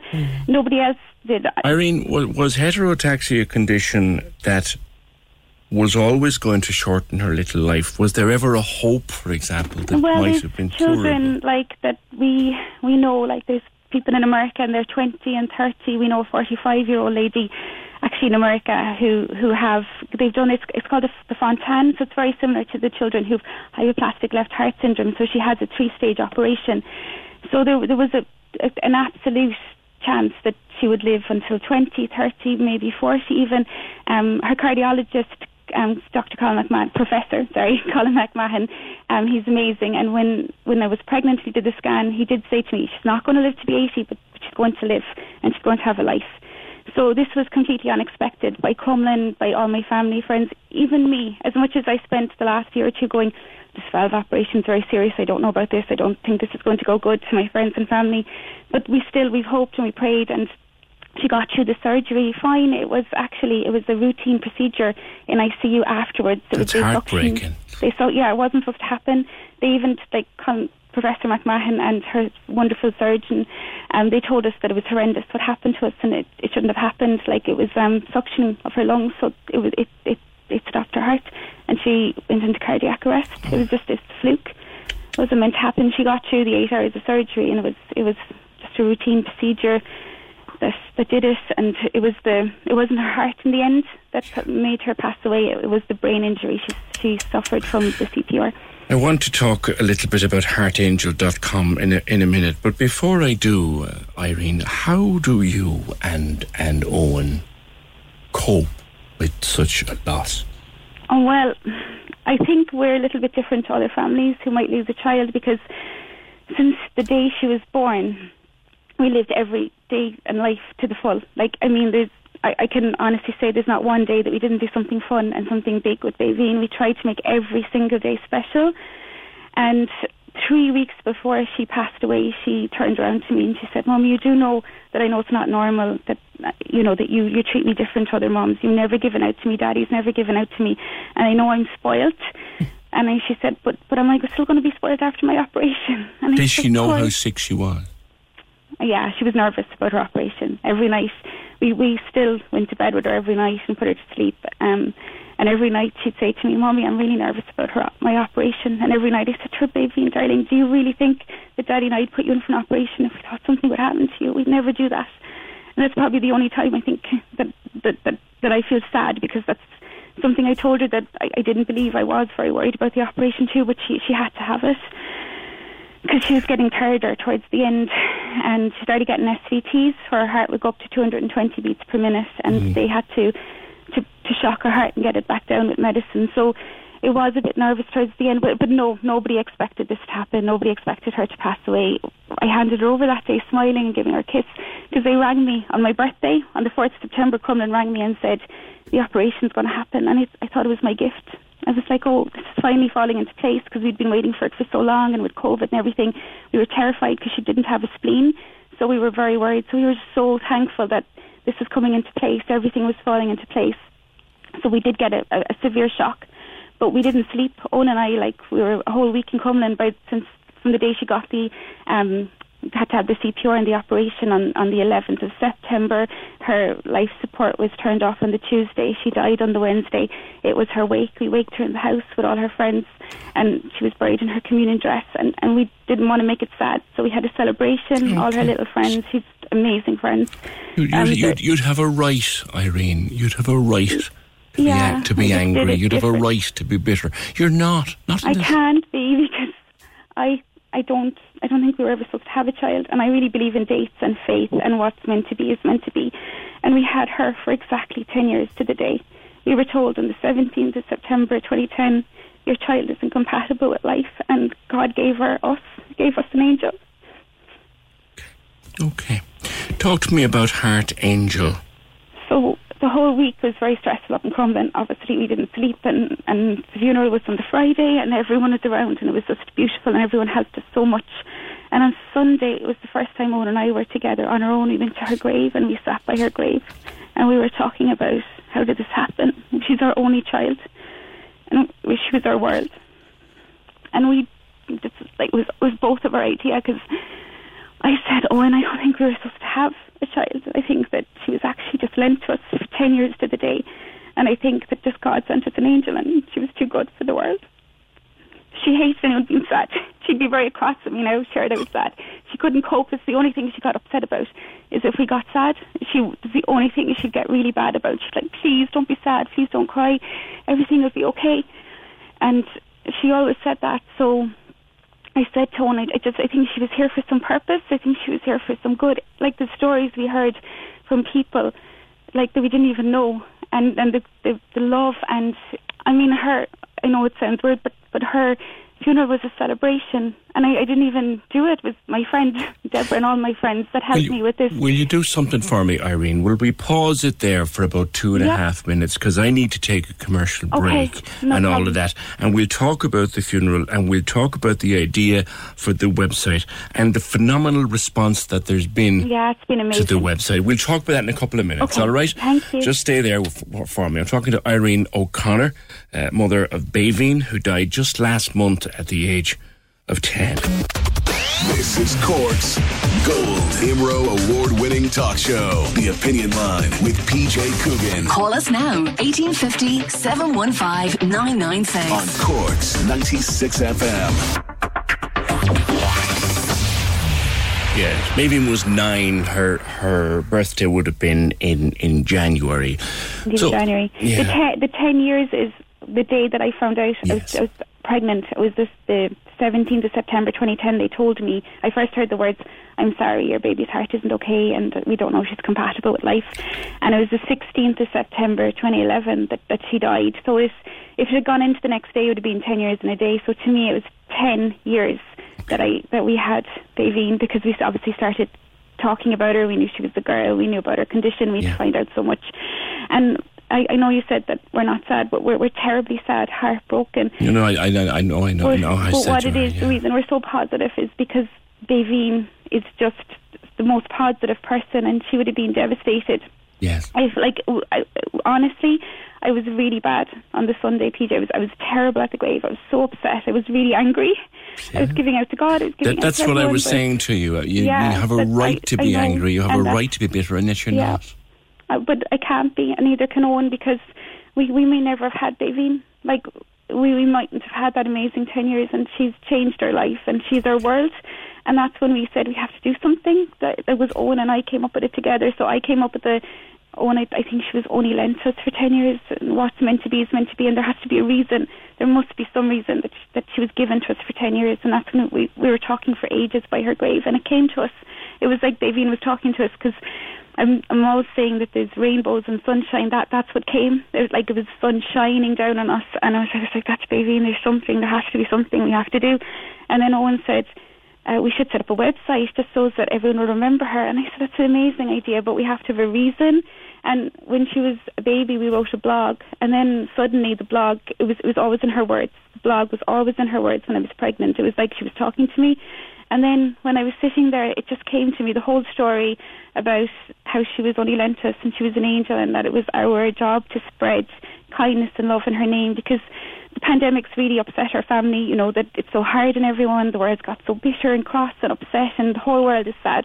And we were thinking, even if it's just in her own small little community with her friends, if we could have some kind of positivity like that she would share and get them to do it. So we came up with the website www.theheartangel.com, and if you go onto it and scroll down to the very end, you'll see like her Facebook, her Twitter and her Instagram account, so it's very easy just to click into them. And what we're asking everyone to do is an act of kindness for somebody, so we didn't expect it to be so phenomenal. The response, we only launched it on her month's mine, so we had little prayers just by her grave because of COVID. We couldn't have many people there, but we launched it that day, so it's like a week and a half, and so far there's just people from all over the world. It's barely 10 days ago, yeah. Yeah, like we people like the NYPD in New York.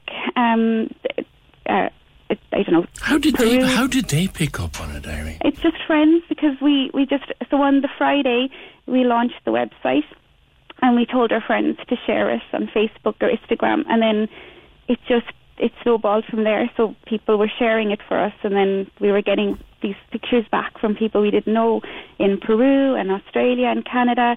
And then we might know that, then we'd find out that they were a friend of a friend of a friend. Yeah. And it was just through Facebook. So random acts of kindness have been flying in from all over the world for the last 10 days. And then people started contacting us, from the newspaper, because they'd seen it on Instagram. And then you contacted it yesterday because you'd seen it, I don't know where, on the paper. If you didn't know it before, you certainly know it now, Irene. The world is a dreadfully small place. I know. It's incredible.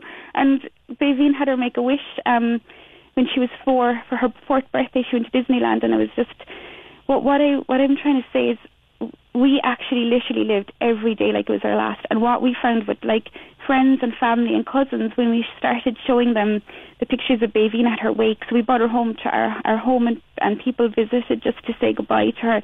So we had her coffin just at the back door by the garden, so people could come and pay their respects and just talk about Baveen. And everyone was like, I can't believe how many videos you have. I can't believe how many photos you have. I can't believe how much you've done, because everything was something big. And I think that's something that I passed on to people, is just every day try and do something with your kids. Fun. We never had a fight between us. She was just a good child. She didn't have any reason for us to give out, but we never gave out with her. We told her we loved her every single night, and we told her why we loved her and why she was so special. And that's why she turned around, I think 3 weeks before she died, and said that to us, that she knows that, and that gives us so much comfort, that she knew that she was loved so much, and that it wasn't normal the way we were with her. But that wasn't us, that was her, because we knew that she was only lent to us. I knew that I'd have to bury her someday, and because of that we just fitted so much into 10 years. And then the act of kindness took off. So an act of kindness can be something very simple. Very simple. So some people have just sent flowers to nursing homes for the elderly and chocolates. One of her really good friends in school, Lily, did sandwiches and cakes for the homeless drive. Her cousin donated toys to Crumlin Children's Hospital, the Heart Ward, with his communion money. He bought loads of toys and donated it. And her friend Lily, these are just the ones that are coming to my head because I know the people that did them. So Lily, her best friend here in the neighbourhood, she did positivity notes to everyone in the neighbourhood, because during lockdown, Baveen painted loads of stones for the wood next to us here in Riverstick, and it was all stones with positive messages like "Be strong" and "We'll get through this" and "Everything will be okay." And she left them all the way along the wood to try to cheer people up. So, and she used to do notes, Baveen, and do nice notes, and that's where Lily got that idea. Right. Other cousins, Brooke and Jacob, they washed cars for people. So her best friend's sister Izzy gave her tooth fairy money to make a wish.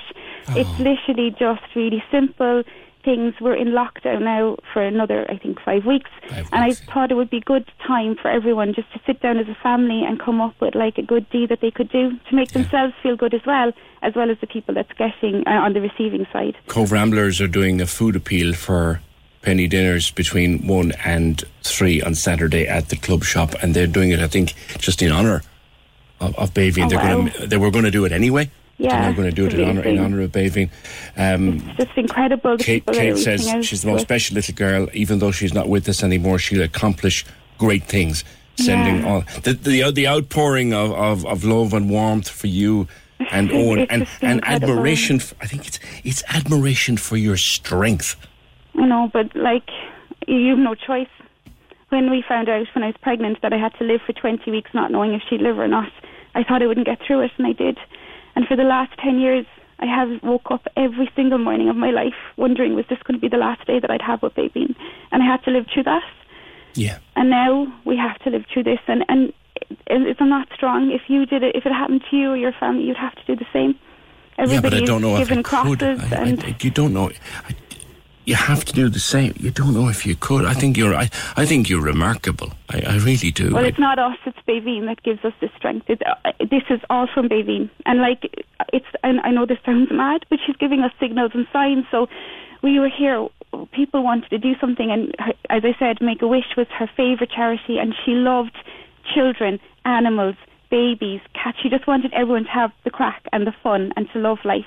And so we said, people were going, okay, we're doing these acts of kindness. Can we give money, or can we do something like the Icebox Challenge? And we were like, well, it's not about that. But if you wish, Make-A-Wish is the most amazing charity. Like, we got to spend that time with Baveen in Disney, and it's not just going to Disney. She was treated like a princess. She had a little pass on her. Nobody knew what it was, but everyone in Disney knew she was a Make-A-Wish child. So princesses came up to her. She skipped queues. She was treated like a princess, and this is what Make-A-Wish does with seriously ill children that don't have this long on earth.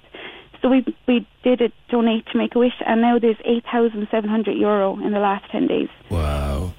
That's phenomenal. And they've already been in contact with us. They're blown away, and they're already able to start, coming up with wishes and confirming that wishes will come true on the back of this money. And if we could, I know it's hard times for everyone. You don't have to donate it all, but if you have a little bit, every little bit counts, because that's all it is. It's like, people's tooth fairy money and pocket money, and it's up to 8,700 already. And it's just made a difference for Make-A-Wish and their children who are waiting for wishes. Yeah. It's made people happy. So I've actually witnessed, just my niece and nephew live next door, and they decided that their thing was going to wash cars, because Baveen loved, she loved playing with water with them. That's all they did, the three of them. Baveen lived next door, and they all loved playing with water, so they said they'd do something like that, and they washed cars, and they had so much fun, because it's been hard on them. It's nearly like losing a sister for Brooke and Jacob. Yeah. So well, this show is brilliant. This show is listened to on podcast and sometimes even live all over the world, Irene. So I think we'll get an opportunity for people to search your website, have a look, and do something. Amazing. Because there's people, literally, we have listeners from Shanghai to Sydney. Yeah, that's who what have we want, connections to get all over the world. If everybody does one simple act of kindness and asks the person paid forward to do something good in Baveen's name, like, it's not. We realised people who've done their paying it forward and done their act of kindness, they've contacted us saying it's so much fun doing it. So you have fun and you feel good, and it's great for the children. Like, now they're not going to school. It's so hard for them during lockdown. Their whole year of their life, that's so much for your child. So this might be something fun that the family could do together, and then maybe get into habit of it, even once a month. Like, I know that Brooke and Jacob, my God, they give a present every year into Cork for the children who are poor.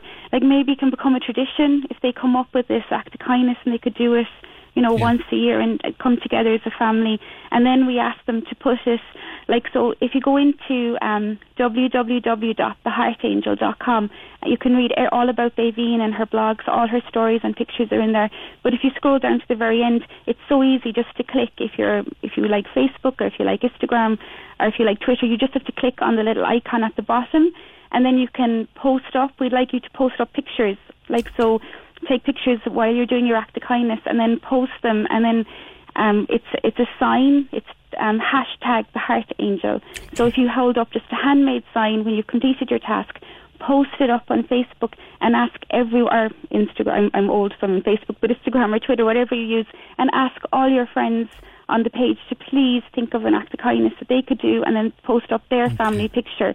It could be a challenge for the next 5 weeks. It could be something fun to do, not just sitting around going from room to room or going for your one walk a day or whatever. This could be something really nice that a family could do, just to spread kindness and love everywhere in Baveen's name, so that she'll never be forgotten. Okay. Well, you certainly have started a ball rolling here, and I know in my heart she's proud of her mommy and daddy. I know that too. She told us 3 weeks before she died. We got so many signs. The month we did something big every single day of August, and we didn't know this was coming. But she literally sat down and said that to us. And her last video, we were looking through her pictures and videos afterwards. Her very last video was there was a song playing in the background, and she was just with a little swimming pool in the back garden, and that she could go under the water, and she swam around it. And the back of the music was, "I pray to go to heaven, and I'll see you on the other side." There were the words that was in the song, just a small, tiny little clip, and she literally waved and went under the water, and it was like her goodbye. Look after yourselves.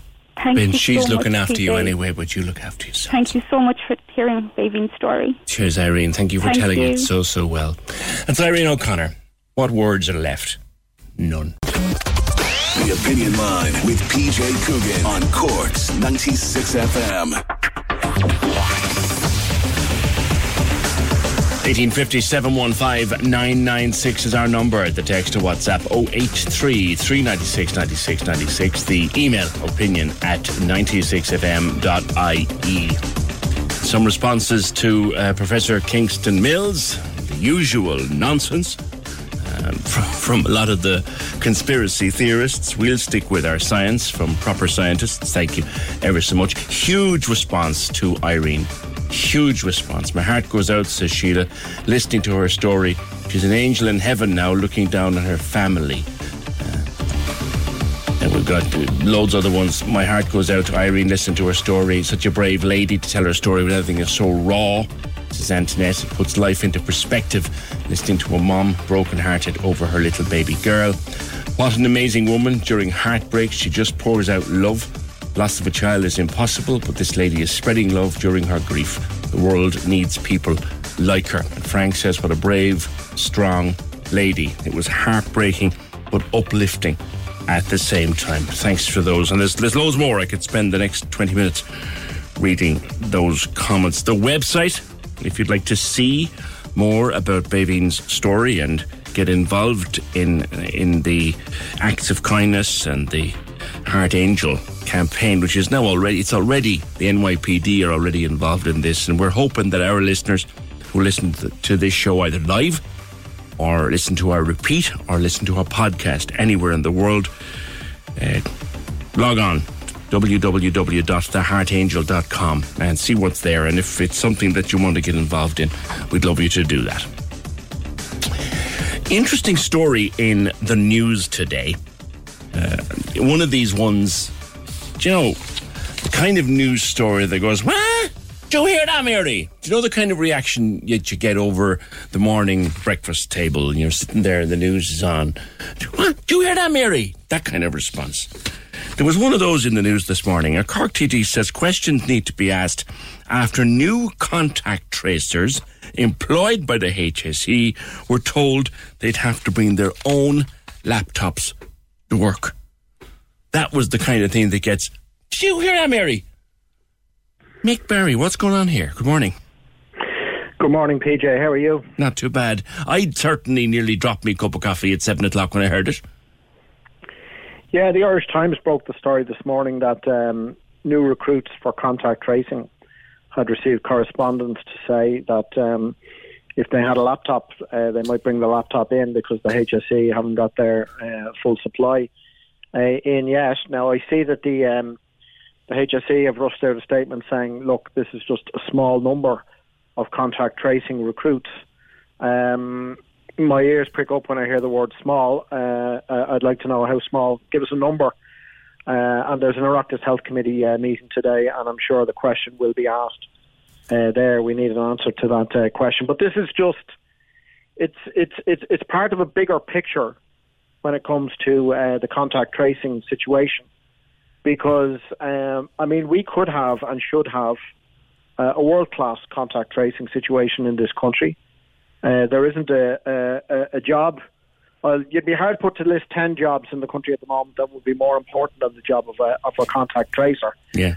And yet, the story with the laptops just seems to be part of the problems that we're having on that front. Last week I was talking to Dr. Nick Flynn, and he reminded us that at the start of the pandemic we were told they'd be hiring several thousand contact tracers, and in fact we have in around 500. Now they said they'll hire more, but that's not enough by any manner of means. No, it's not. I mean, we've had a surge in COVID cases, and the HSE have said, look, We were caught unawares by the surge. Give us a bit of time here. And look, we're not looking for perfection here, but you shouldn't be caught unawares by a surge. The surge in cases in this country is less than is the case in other countries. I'm sure you see the news coming in from Belgium there in the last few days. So it's not the biggest surge that any country is dealing with, and yet the system was overwhelmed and 2,000 people were asked to contact their own contacts. We had a case brought up in the Dáil by my colleague Richard Boyd Barrett on Budget Week there of contact tracers in Dublin who were being hired on 0-hour contracts. Yeah. You know, I mean, this is one of the most important jobs in the country, and you're employing people on. I thought that was illegal now, Mick. Well, there's ways around it, you see, and apparently this particular outfit that was working out of UCD in Dublin. Weren't you supposed to give people a guaranteed 15 hours a week work? In certain circumstances, they can get around that, and apparently they use that loophole. In this case, I've put a question in to the Department of Health. It's been referred on to the HSE now as to whether the 0-hour scam is taking place in Cork. Maybe if your listeners have any information on that, there's people working in contact tracing. Now, who can let us know what the story is. The thing about it is, if they have bucked up their idea and hired more contact tracers, and God, we need them, and we need lots of them, and we need them quickly, is it such a bad thing that they say, listen, we will supply you with a laptop, but can you bring your own for now? But see, they're not supplying them with a laptop. That's the point. There's special HSE laptops which you can use the contact tracing system that the HSE has on, and they haven't got their order in, or they haven't got their order in fully, and that's why people are being asked to bring their own laptops. Although I believe an assurance has been given that they're not going to be doing the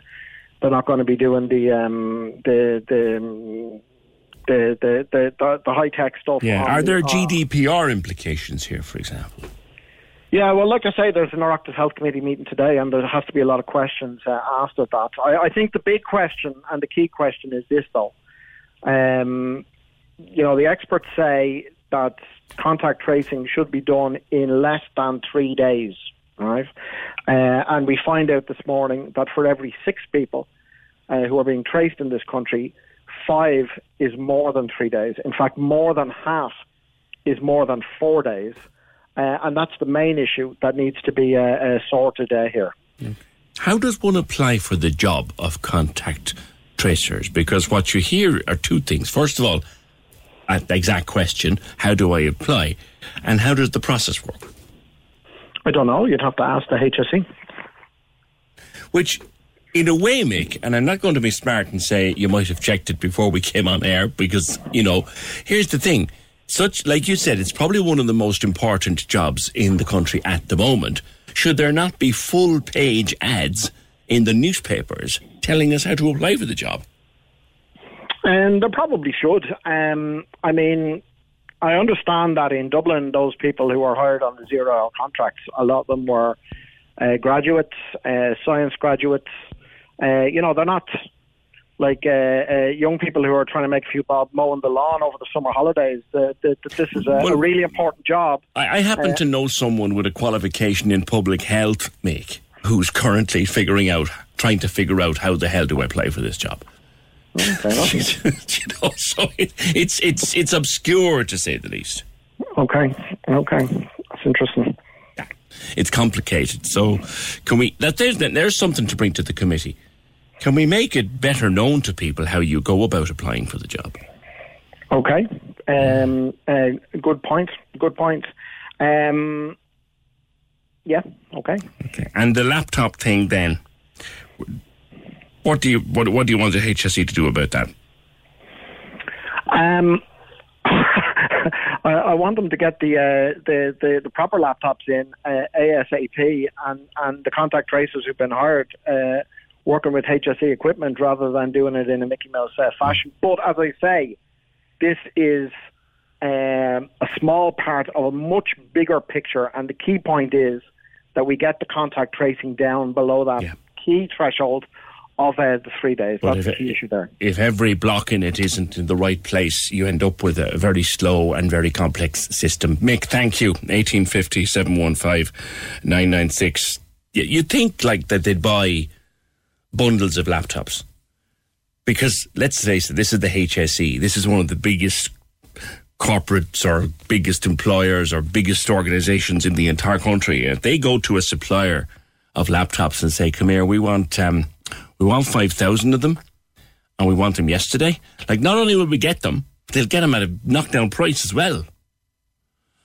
So it's crazy, daft. 1850 715 996. But there's the thing, like, how do you go about applying for one of these jobs? I was just doing a quick Google the other day to find out, how do I apply for a job as a contact tracer? And it's not as easy as you might think.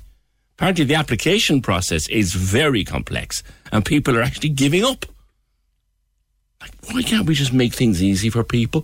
1850 715 996. Cork's 96 FM's hit mix is 1 year online.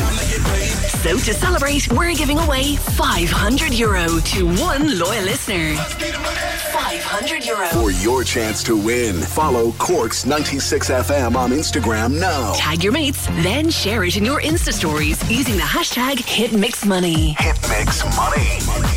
€500. Cork's 96 FM's hit mix. The home of non-stop, fresh new music. Listen on your phone, smart speaker, or c96fm.ie. This is Cork's Gold IMRO award-winning talk show. The Opinion Line with PJ Coogan. Call us now, 1850 715 996. On Cork's 96 FM.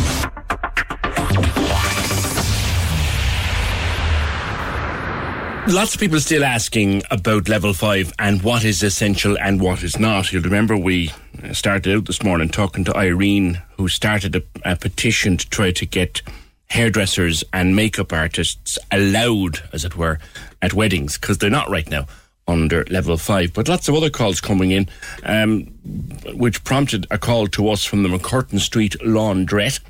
They say laundries are classed as essential in level 5. They're open for business and awaiting your clothes and your duvets, etc. I assume that all sorts of social distancing and sanitary precautions are in place, but laundries are essential under level 5. Also running this time, they didn't run the last time, are the courts. The courts didn't run during the first lockdown unless there were an emergency sitting or an extraordinary sitting. It didn't happen. The general courts didn't happen. But we got a call from someone down at the courthouse to say there's about 100 people in Court 4 in Anglesey Street. Gardaí, solicitors, barristers. There's about 50 outside in the hall. There is no social distancing. This could be a super spreader event. Check with the court reporters. It's a scandal that makes Golfgate look like a teddy bear's picnic, and it was the same yesterday. I can only assume that is the murder trial presently ongoing before the Central Criminal Court sitting in Cork. I know that some people in and out of the courts, some of the judges are very particular at the moment about the numbers of people in their court, but that's the Central Criminal Court presently sitting in Cork. There are always large numbers at the Central Criminal Court. Let's go back to what President Michael D. Higgins did at the weekend when he signed into law the very controversial piece of legislation to do with the mother and baby homes. And the President's explanation for doing so, and the constitutional lawyer explanation for doing so, is that he didn't have any choice because the bill, even if you don't like its contents, is constitutional. Now, Brian rang me just before 10 o'clock and he was saying, well, why didn't at least President Higgins refer it to the Council of State to see what they thought before he signed it? And Brian feels that President Higgins should resign because he didn't do that. Morning, PJ. What the government and the President have done, sealing up the documents, is a disgrace. People have suffered enough. This is the same old story. Hide it and it might go away. I hope the people will go to a higher court. The government can't get away with this. It's disgraceful, says Liz. Tom Barry says Michael D. carries huge respect in Ireland, but he's lost a bit of it with the stroke of a pen. That's from Tom. Very disappointed with the president, says this. What was the big rush with it? Maybe a younger Mr. Higgins would be more up for the job. Shocking listening now. Maybe he should resign. How are poor people who are probably old going to get the money together to go to the courts? These people are going to find it hard to even feed themselves this winter. They're the people we're talking about. People who are not going to private schools, the likes of that. People who are not also after getting the best of education. 1850 715 996. I popped it out to you. Did you think that the president should have either resigned rather than have to sign it, or should he have at least referred it to the Council of State for their advice, even though they generally just advise on constitutional matters? But could he have done it anyway? The president had his own free will, says Jerry, to sign that bill into law or not to. The criminal negligence of the past should not be hushed up. 1850 715 996. Now, in our conversation there just a second ago with Mick Barry, we got to talking about some zero-hour contracts that he says have been issued to contact tracers. Just a report there in the Irish Times from a little while back, and the HSE came out to say that zero-hour contracts sent to the contact tracers were issued in error. So if those are the contracts that Mick was referring to, there's some clarity there. So I missed that one, obviously. Thank you. Whichever one of the executive research desks is writing that on my screen. Thanks, guys. The HSE said a while back that those zero-hour contracts were issued in error. 1850 715 996. A long conversation yesterday, or we played it on the show yesterday, with Dr. Niall Conroy in Australia about how they have managed to pretty much wipe out the virus in Queensland and many other parts of Australia. Now, they live in mortal fear of it raising its head again, which is why they have a very strong public health programme in, say, the state of Queensland, where Niall is, and he was telling me about that and how it compares to the lack of investment and the lack of development and the lack of autonomy given to public health here. And that's just one element of the conversation. But we also were talking about quarantine and hotel quarantine. Australia are doing hotel quarantine. New Zealand are doing hotel quarantine. Many countries around the world are doing hotel quarantine, including China, where all of this started. God, it feels like 100 years ago now. And early on in the discussion of the pandemic, I spoke to Dr. Paul O'Brien, who's from Cork, and he was involved in trying to get PPE, trying to get supplies of PPE here to Ireland, and he was also involved in trying to get supplies of the testing reagent to Ireland. So he's an active guy. He moves a lot between Ireland and China, and he's presently in China, in a hotel room in Shanghai, where he is quarantining before he can go back into Chinese society. So we caught up over the last couple of days. Paul, you're a very frequent visitor to China. In fact, you lived there for long periods of time. Your other half is Chinese. When you arrived there this time, what was the procedure? I suppose we should start before we left Ireland. What was the procedure? Okay, so the first procedure, I suppose, the first kind of gatekeeper is the fact that it's very difficult to actually get visas for most people at the moment, for most foreigners. Basically, they're not issuing business visas, and if you're going to get a business visa, which is what the standard kind of, you're coming into the country to do some work, you'd be getting one of those type of visas. You need to get a letter from either the Ministry of Foreign Affairs in the province that you're going to. That would be the first thing. So once you do get a visa, then the next thing is they'll issue you with a requirement that you get a PCR test done and that you have a negative swab 72 hours before you board your plane. So once you get that negative swab, you have to send that back to the Chinese embassy in Ireland. They validate that and they issue with a health declaration form, which is just stamped by the embassy.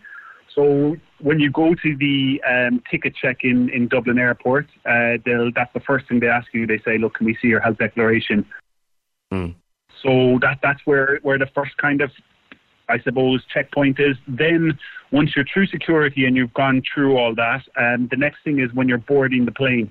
The first thing they'll do, this is boarding the plane to China. My flight would have been Dublin to Heathrow and then Heathrow to Pudong in Shanghai. Yeah. So before I got on that plane from Heathrow to Pudong, they do a temperature check first, and then they make you sign up to this health application. This health application actually piggybacks off an existing application called WeChat.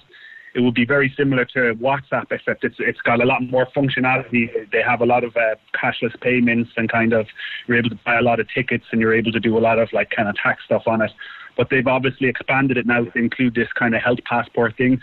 So that's it includes your kind of contract tracing stuff, where you're going to be going in the country, a point of contact for you, and then obviously because it's WeChat, it has geolocation synced into it all the time, so they know where you're going anyway, even if you don't tell them. So so you get on the plane. It's actually funny, PJ, when you're on the plane, if you look around you, you'll see like 3 to 4 people, and they're in full PPE. And I was looking at them thinking it was a bit strange for passengers. I thought it was a bit overkill, but they're actually government officials. I think a few of them will go on flights. I don't know if it's random or if it's a process they're doing. But anyway, they are on the flight, and then at the end of the flight, before you disembark, they check out they go and they scan that QR code, they check your health declaration, and then they actually disinfect all the plane. How was the plane busy going over? It was jammers, actually, surprisingly. They were trying to do social distancing, so they'd leave kind of one row bare in some places, but mostly it was fairly packed. So you get there, you land, and there's another procedure. Yeah, exactly. So you get there, you land. As soon as you get off the plane, then there's people waiting for you, and they kind of usher you to the next step, which is your first PCR test done on the mainland. Uh-huh. It's an amazing kind of the way they've done it. They have a whole kind of, I suppose, you can only go one way is the way I put it. And then the actual PCR testing is outdoors. So they have it in a kind of ventilated prefab area, and they have stations. And I'd say there's about 30 stations with, I suppose, a medical technician taking the swab. And then behind them directly, you can see they have these... It's a vertically integrated platform. So with the PCR, there's usually 3 steps. You do the swabbing. They have the system, it's all integrated. So literally it's just a cartridge. They put in the swab and it just goes in like a cartridge and it outputs the result in 90 minutes. So you get the swab and the result in the one place in an hour and a half? They don't tell you the result, but if you came up as a positive, you'd find out fairly lively you were positive. But if you're negative, basically they're going on the assumption you're negative. You'll go through, you'll get your bags, and then as soon as you go through your bag to get your bag, they'll scan your code again. And as you go out, then you can see all the areas. So they say if you're staying in Shanghai, there's kind of one pathway. If you're going to the different provinces, they have different pathways for each province. So I was staying in Shanghai, so I went over, and then there was another 2 officials waiting for me. They made me scan out a whole new health application thing just for the city of Shanghai, and then they escorted me onto the bus.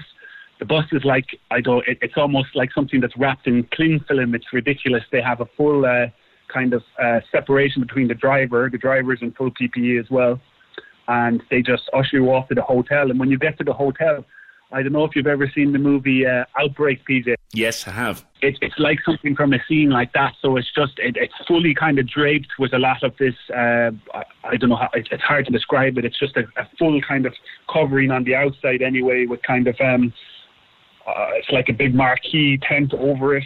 It's like the hotel's got its own PPE.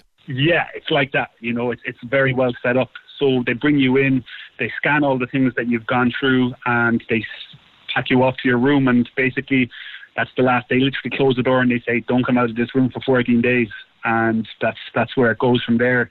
Every day, then you have to take your own temperature. They give you a thermometer. You take your own temperature. You have to take a picture of the result that you get from the thermometer, and you have to upload that onto the app, plus kind of give your basic vital statistics, say if you're sick or anything like that.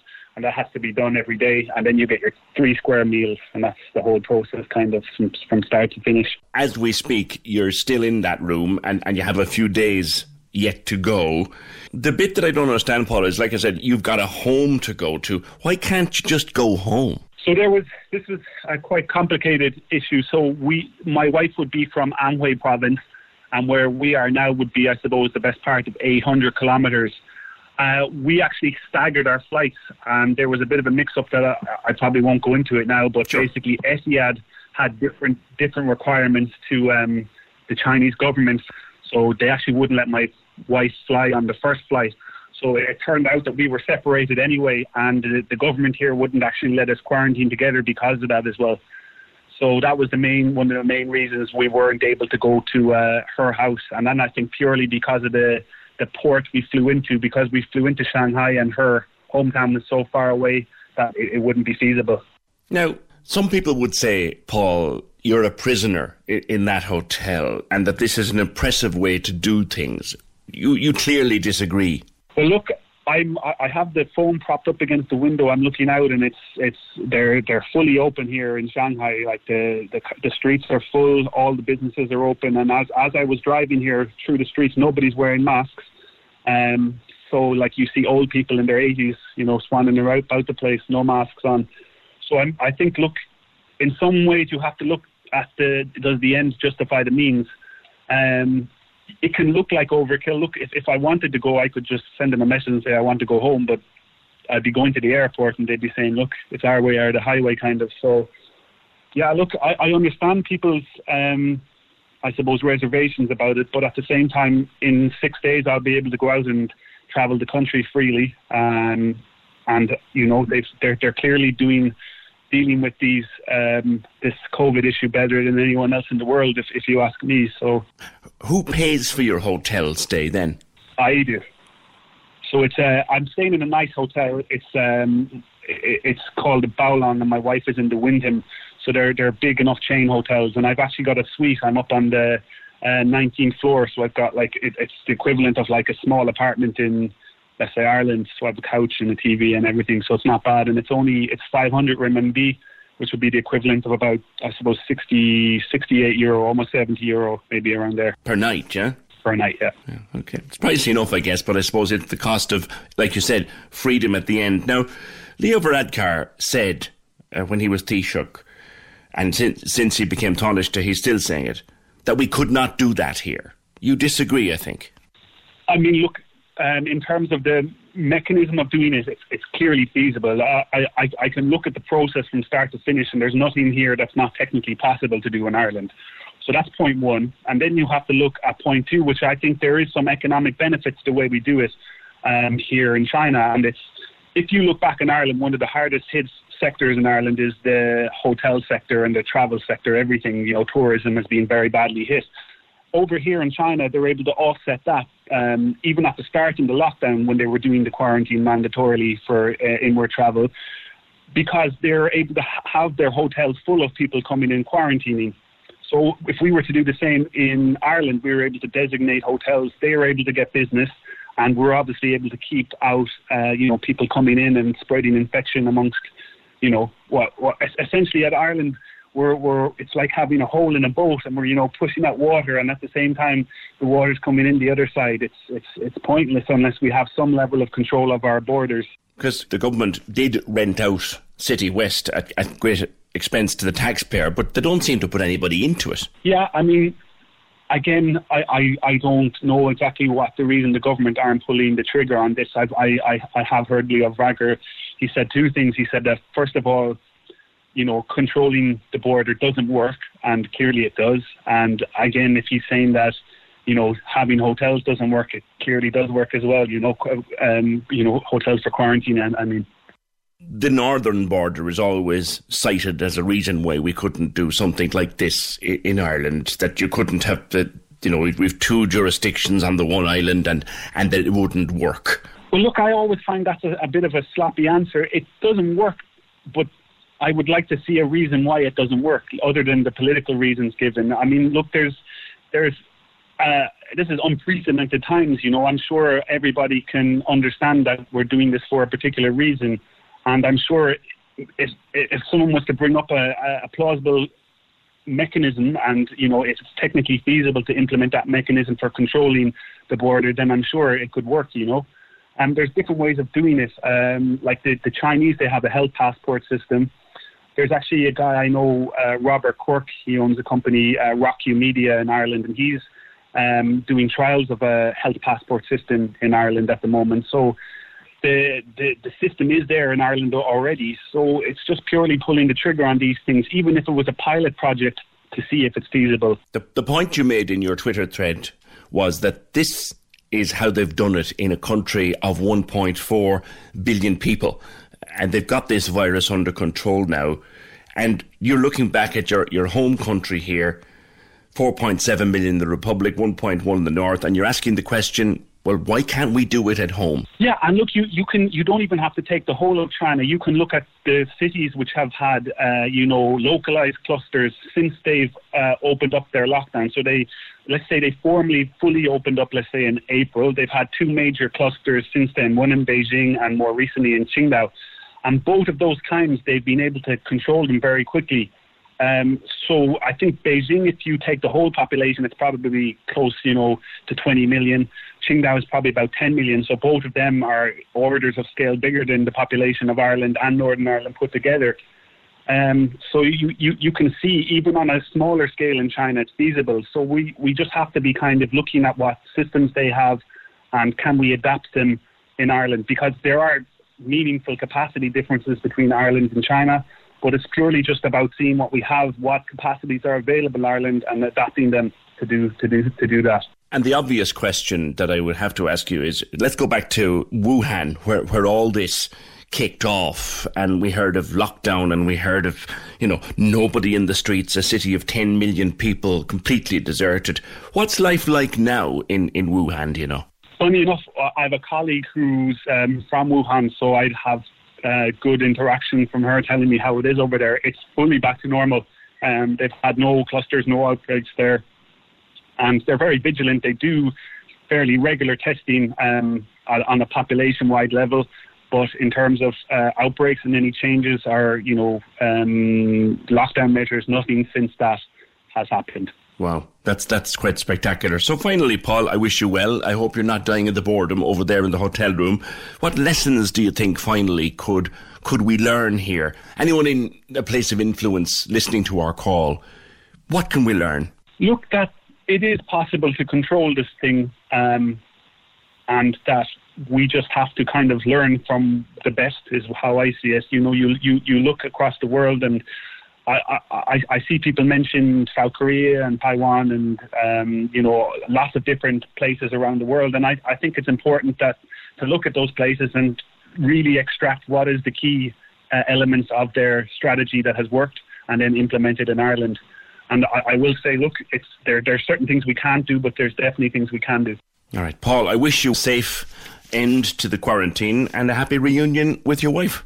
I can't wait, PJ. Just 6 more days now, I'll be out, and I'll send you on some pictures and stuff of life over here where it's open and no lockdown. I'd love to see that. Thank you very much, Paul. No problem, PJ. Bye-bye. Nice chatting. Paul O'Brien talking to us from the 19th floor of a hotel in downtown Shanghai, where he's quarantining mandatorily by order of the Chinese government for another 6 days before he can go out and live free and easy in a country where they have, for the most part, eliminated this virus. If they can do it with 1.4 billion people, why can't we do it with 4.7 million?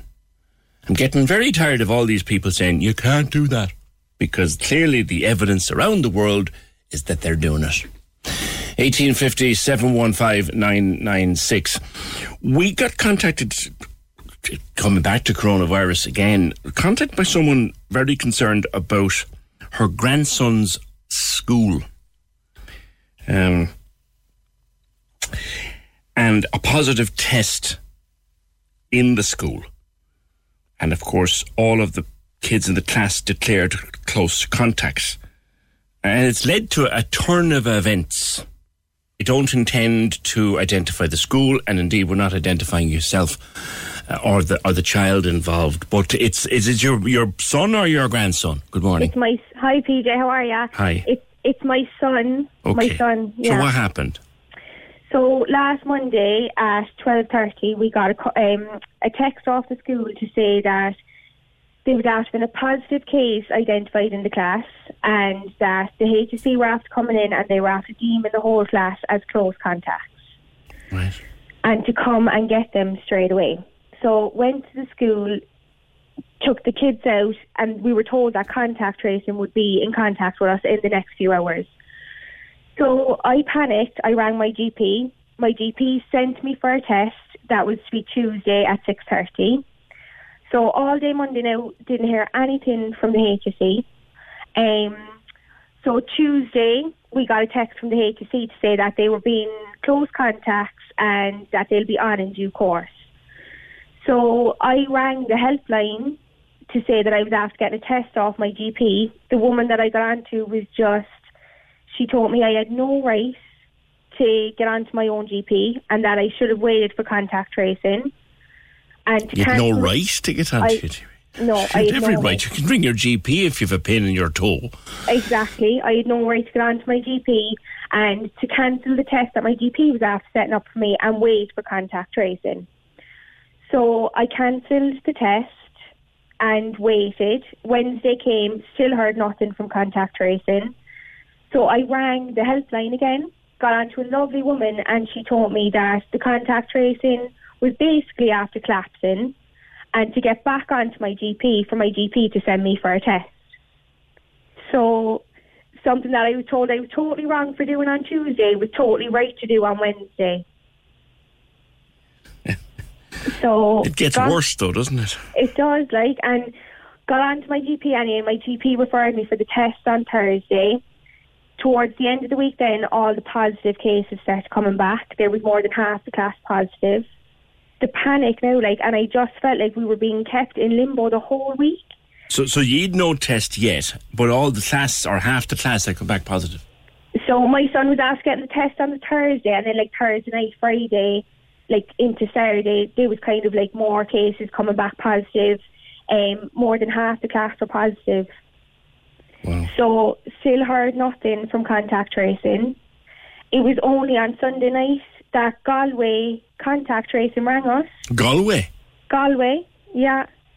They rang us Sunday night to say that the kids were being contact traced, that there was a case and they were going from Thursday, so the Thursday before the Monday was when they were in contact with the case. Yeah. And I was kind of but did you not know about the other cases? No.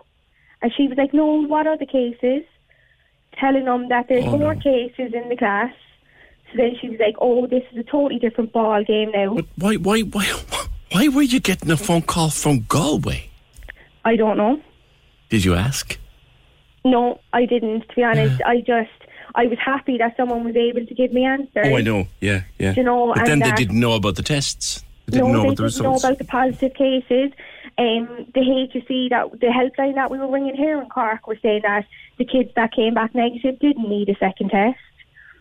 That they were telling half of us that they needed a second test, the other half that they didn't need a second test. So we just didn't know what was going on. There was no, we couldn't get answers out of anyone. And it was only when Galway rang us Sunday night that we were getting the answers. Right. So Galway asked us how long were the kids sitting in the classroom Monday morning. 4.5 hours. And she was like, so we have to go from Monday. We can't go from Thursday. It has to go from Monday because obviously there's so many positive cases in the class that we need to go from that Monday. Yeah. So then we were starting to get answers. They do need a second test. We'll set you up for a second test. Hold on, have you had the first test yet? Yeah, the first test was on Thursday. Okay, and that was clear, I take it, was it? That was, my son was negative, thank God. That's a good result. But there's kids there and they were positive, and it's terrible, And when we got on to Galway on Sunday night, they set up the second test. And then it was when we were getting answers, I just found any trust that I had in the HSE now is totally gone. Yeah. What about the rest of you in the household? Did you have to restrict your movements? No. So my son was sent home from school on Monday. I was told I was able to go to work. Mm-hmm. I don't have other kids, but other siblings of kids in the class were left go to school. Yeah. There was nothing for anyone in the house. It was just the child themselves had to restrict their movement. That'd be a Section 6. I have a table in front of me of all the different contact tracing procedures, and your son had no symptoms, obviously because he was negative, but he had no symptoms, but he was a close contact of a case, so he has to restrict his movements and be tested as required, but you're okay. So is he still at home now, or has he gone back, or will you be sending him back after the midterm? Well, I actually don't know what to do now. It's very hard to have trust now because, of all this happening, you know. Yeah. Do you think he should get a second test, or will you be trying to get a second test for him? He got a second test. Galway set up the second test for him. Now, they rang Sunday and he was going for the second test on Monday. Right. So he was tested Thursday and tested Monday, and that was clear as well? Yeah, that was all clear. Now, most of the kids in the class that tested positive have no symptoms. Right. That's the scary part of it, you know. It is. Yeah, but I just feel the contact tracing left us down terribly the whole week. You can imagine the pressure we were under, the worry, are they going to, are they going to be okay? Yeah. What's going to happen next? All this kind of stuff. Yeah. And when contact tracing rang me Sunday night from Galway, she said to me, he more than likely is positive because of the close contact. Now, that was two, because he had the close contact on Thursday, plus the number of close contacts he had on Monday sitting in the classroom. Yeah. So, but luckily he's negative, which is great. Negative. Now, I think you're very quick to say, look, the school did their absolute best. Oh, they were brilliant. They were contacting us. They were contacting the HSE. They were brilliant. They really were. They really acted quickly on it. But I just think the HSE was a total joke. The limbo we were left in all week. Yeah, I am going to be asking more maybe tomorrow and Friday of parents about what happens when midterm break is over and everyone's due to go back next Monday, because I know there's a lot of worry out there now, seeing as we are gone into the restrictions, the level 5 restrictions, whether some parents will send their kids back next week. Are you prepared? Even he's obviously had 2 tests and he's clear, and I hope all of his friends are okay. Yeah. Do you feel safe sending him back now next week? No, I don't, to be honest, PJ. I just don't think I could put a week down like I did last week. Yeah. And the school are brilliant. They sent home their books. They set up an app. They were able to communicate with their friends. The teacher was able to give them work. We were able to do the work at home and them. It's brilliant. But I just don't think I could deal with the HSE the way I did last week. Yeah, and I think a lot of people are in your position. We'll be coming back to it over the next couple of days. I'm glad he's well. I'm glad it's clear. And thank you for talking to us today. Thanks, PJ. Thanks for listening. No problem. It sounds like a complete mess. So it does. Thanks. 1850 715 996, and just not naming the school, and indeed that lady hasn't even given us her name, which is fine because we know who they are. That's all grand. 1850 715 996. We think they're sending some calls from areas with a heavy caseload, like Cork, for example, to less affected areas. That seems to be what's happening. We've not had that verified, but Galway would have less of a caseload, so that's why Galway was given the information and asked to trace the Cork cases. But then Galway, when they rang her, didn't know about the other cases in his class. So something isn't working. 1850 715 996. That's it for today. The programme edited by Terry Brennan, produced and researched by Fergal Barry. And we'll see you tomorrow just after 9.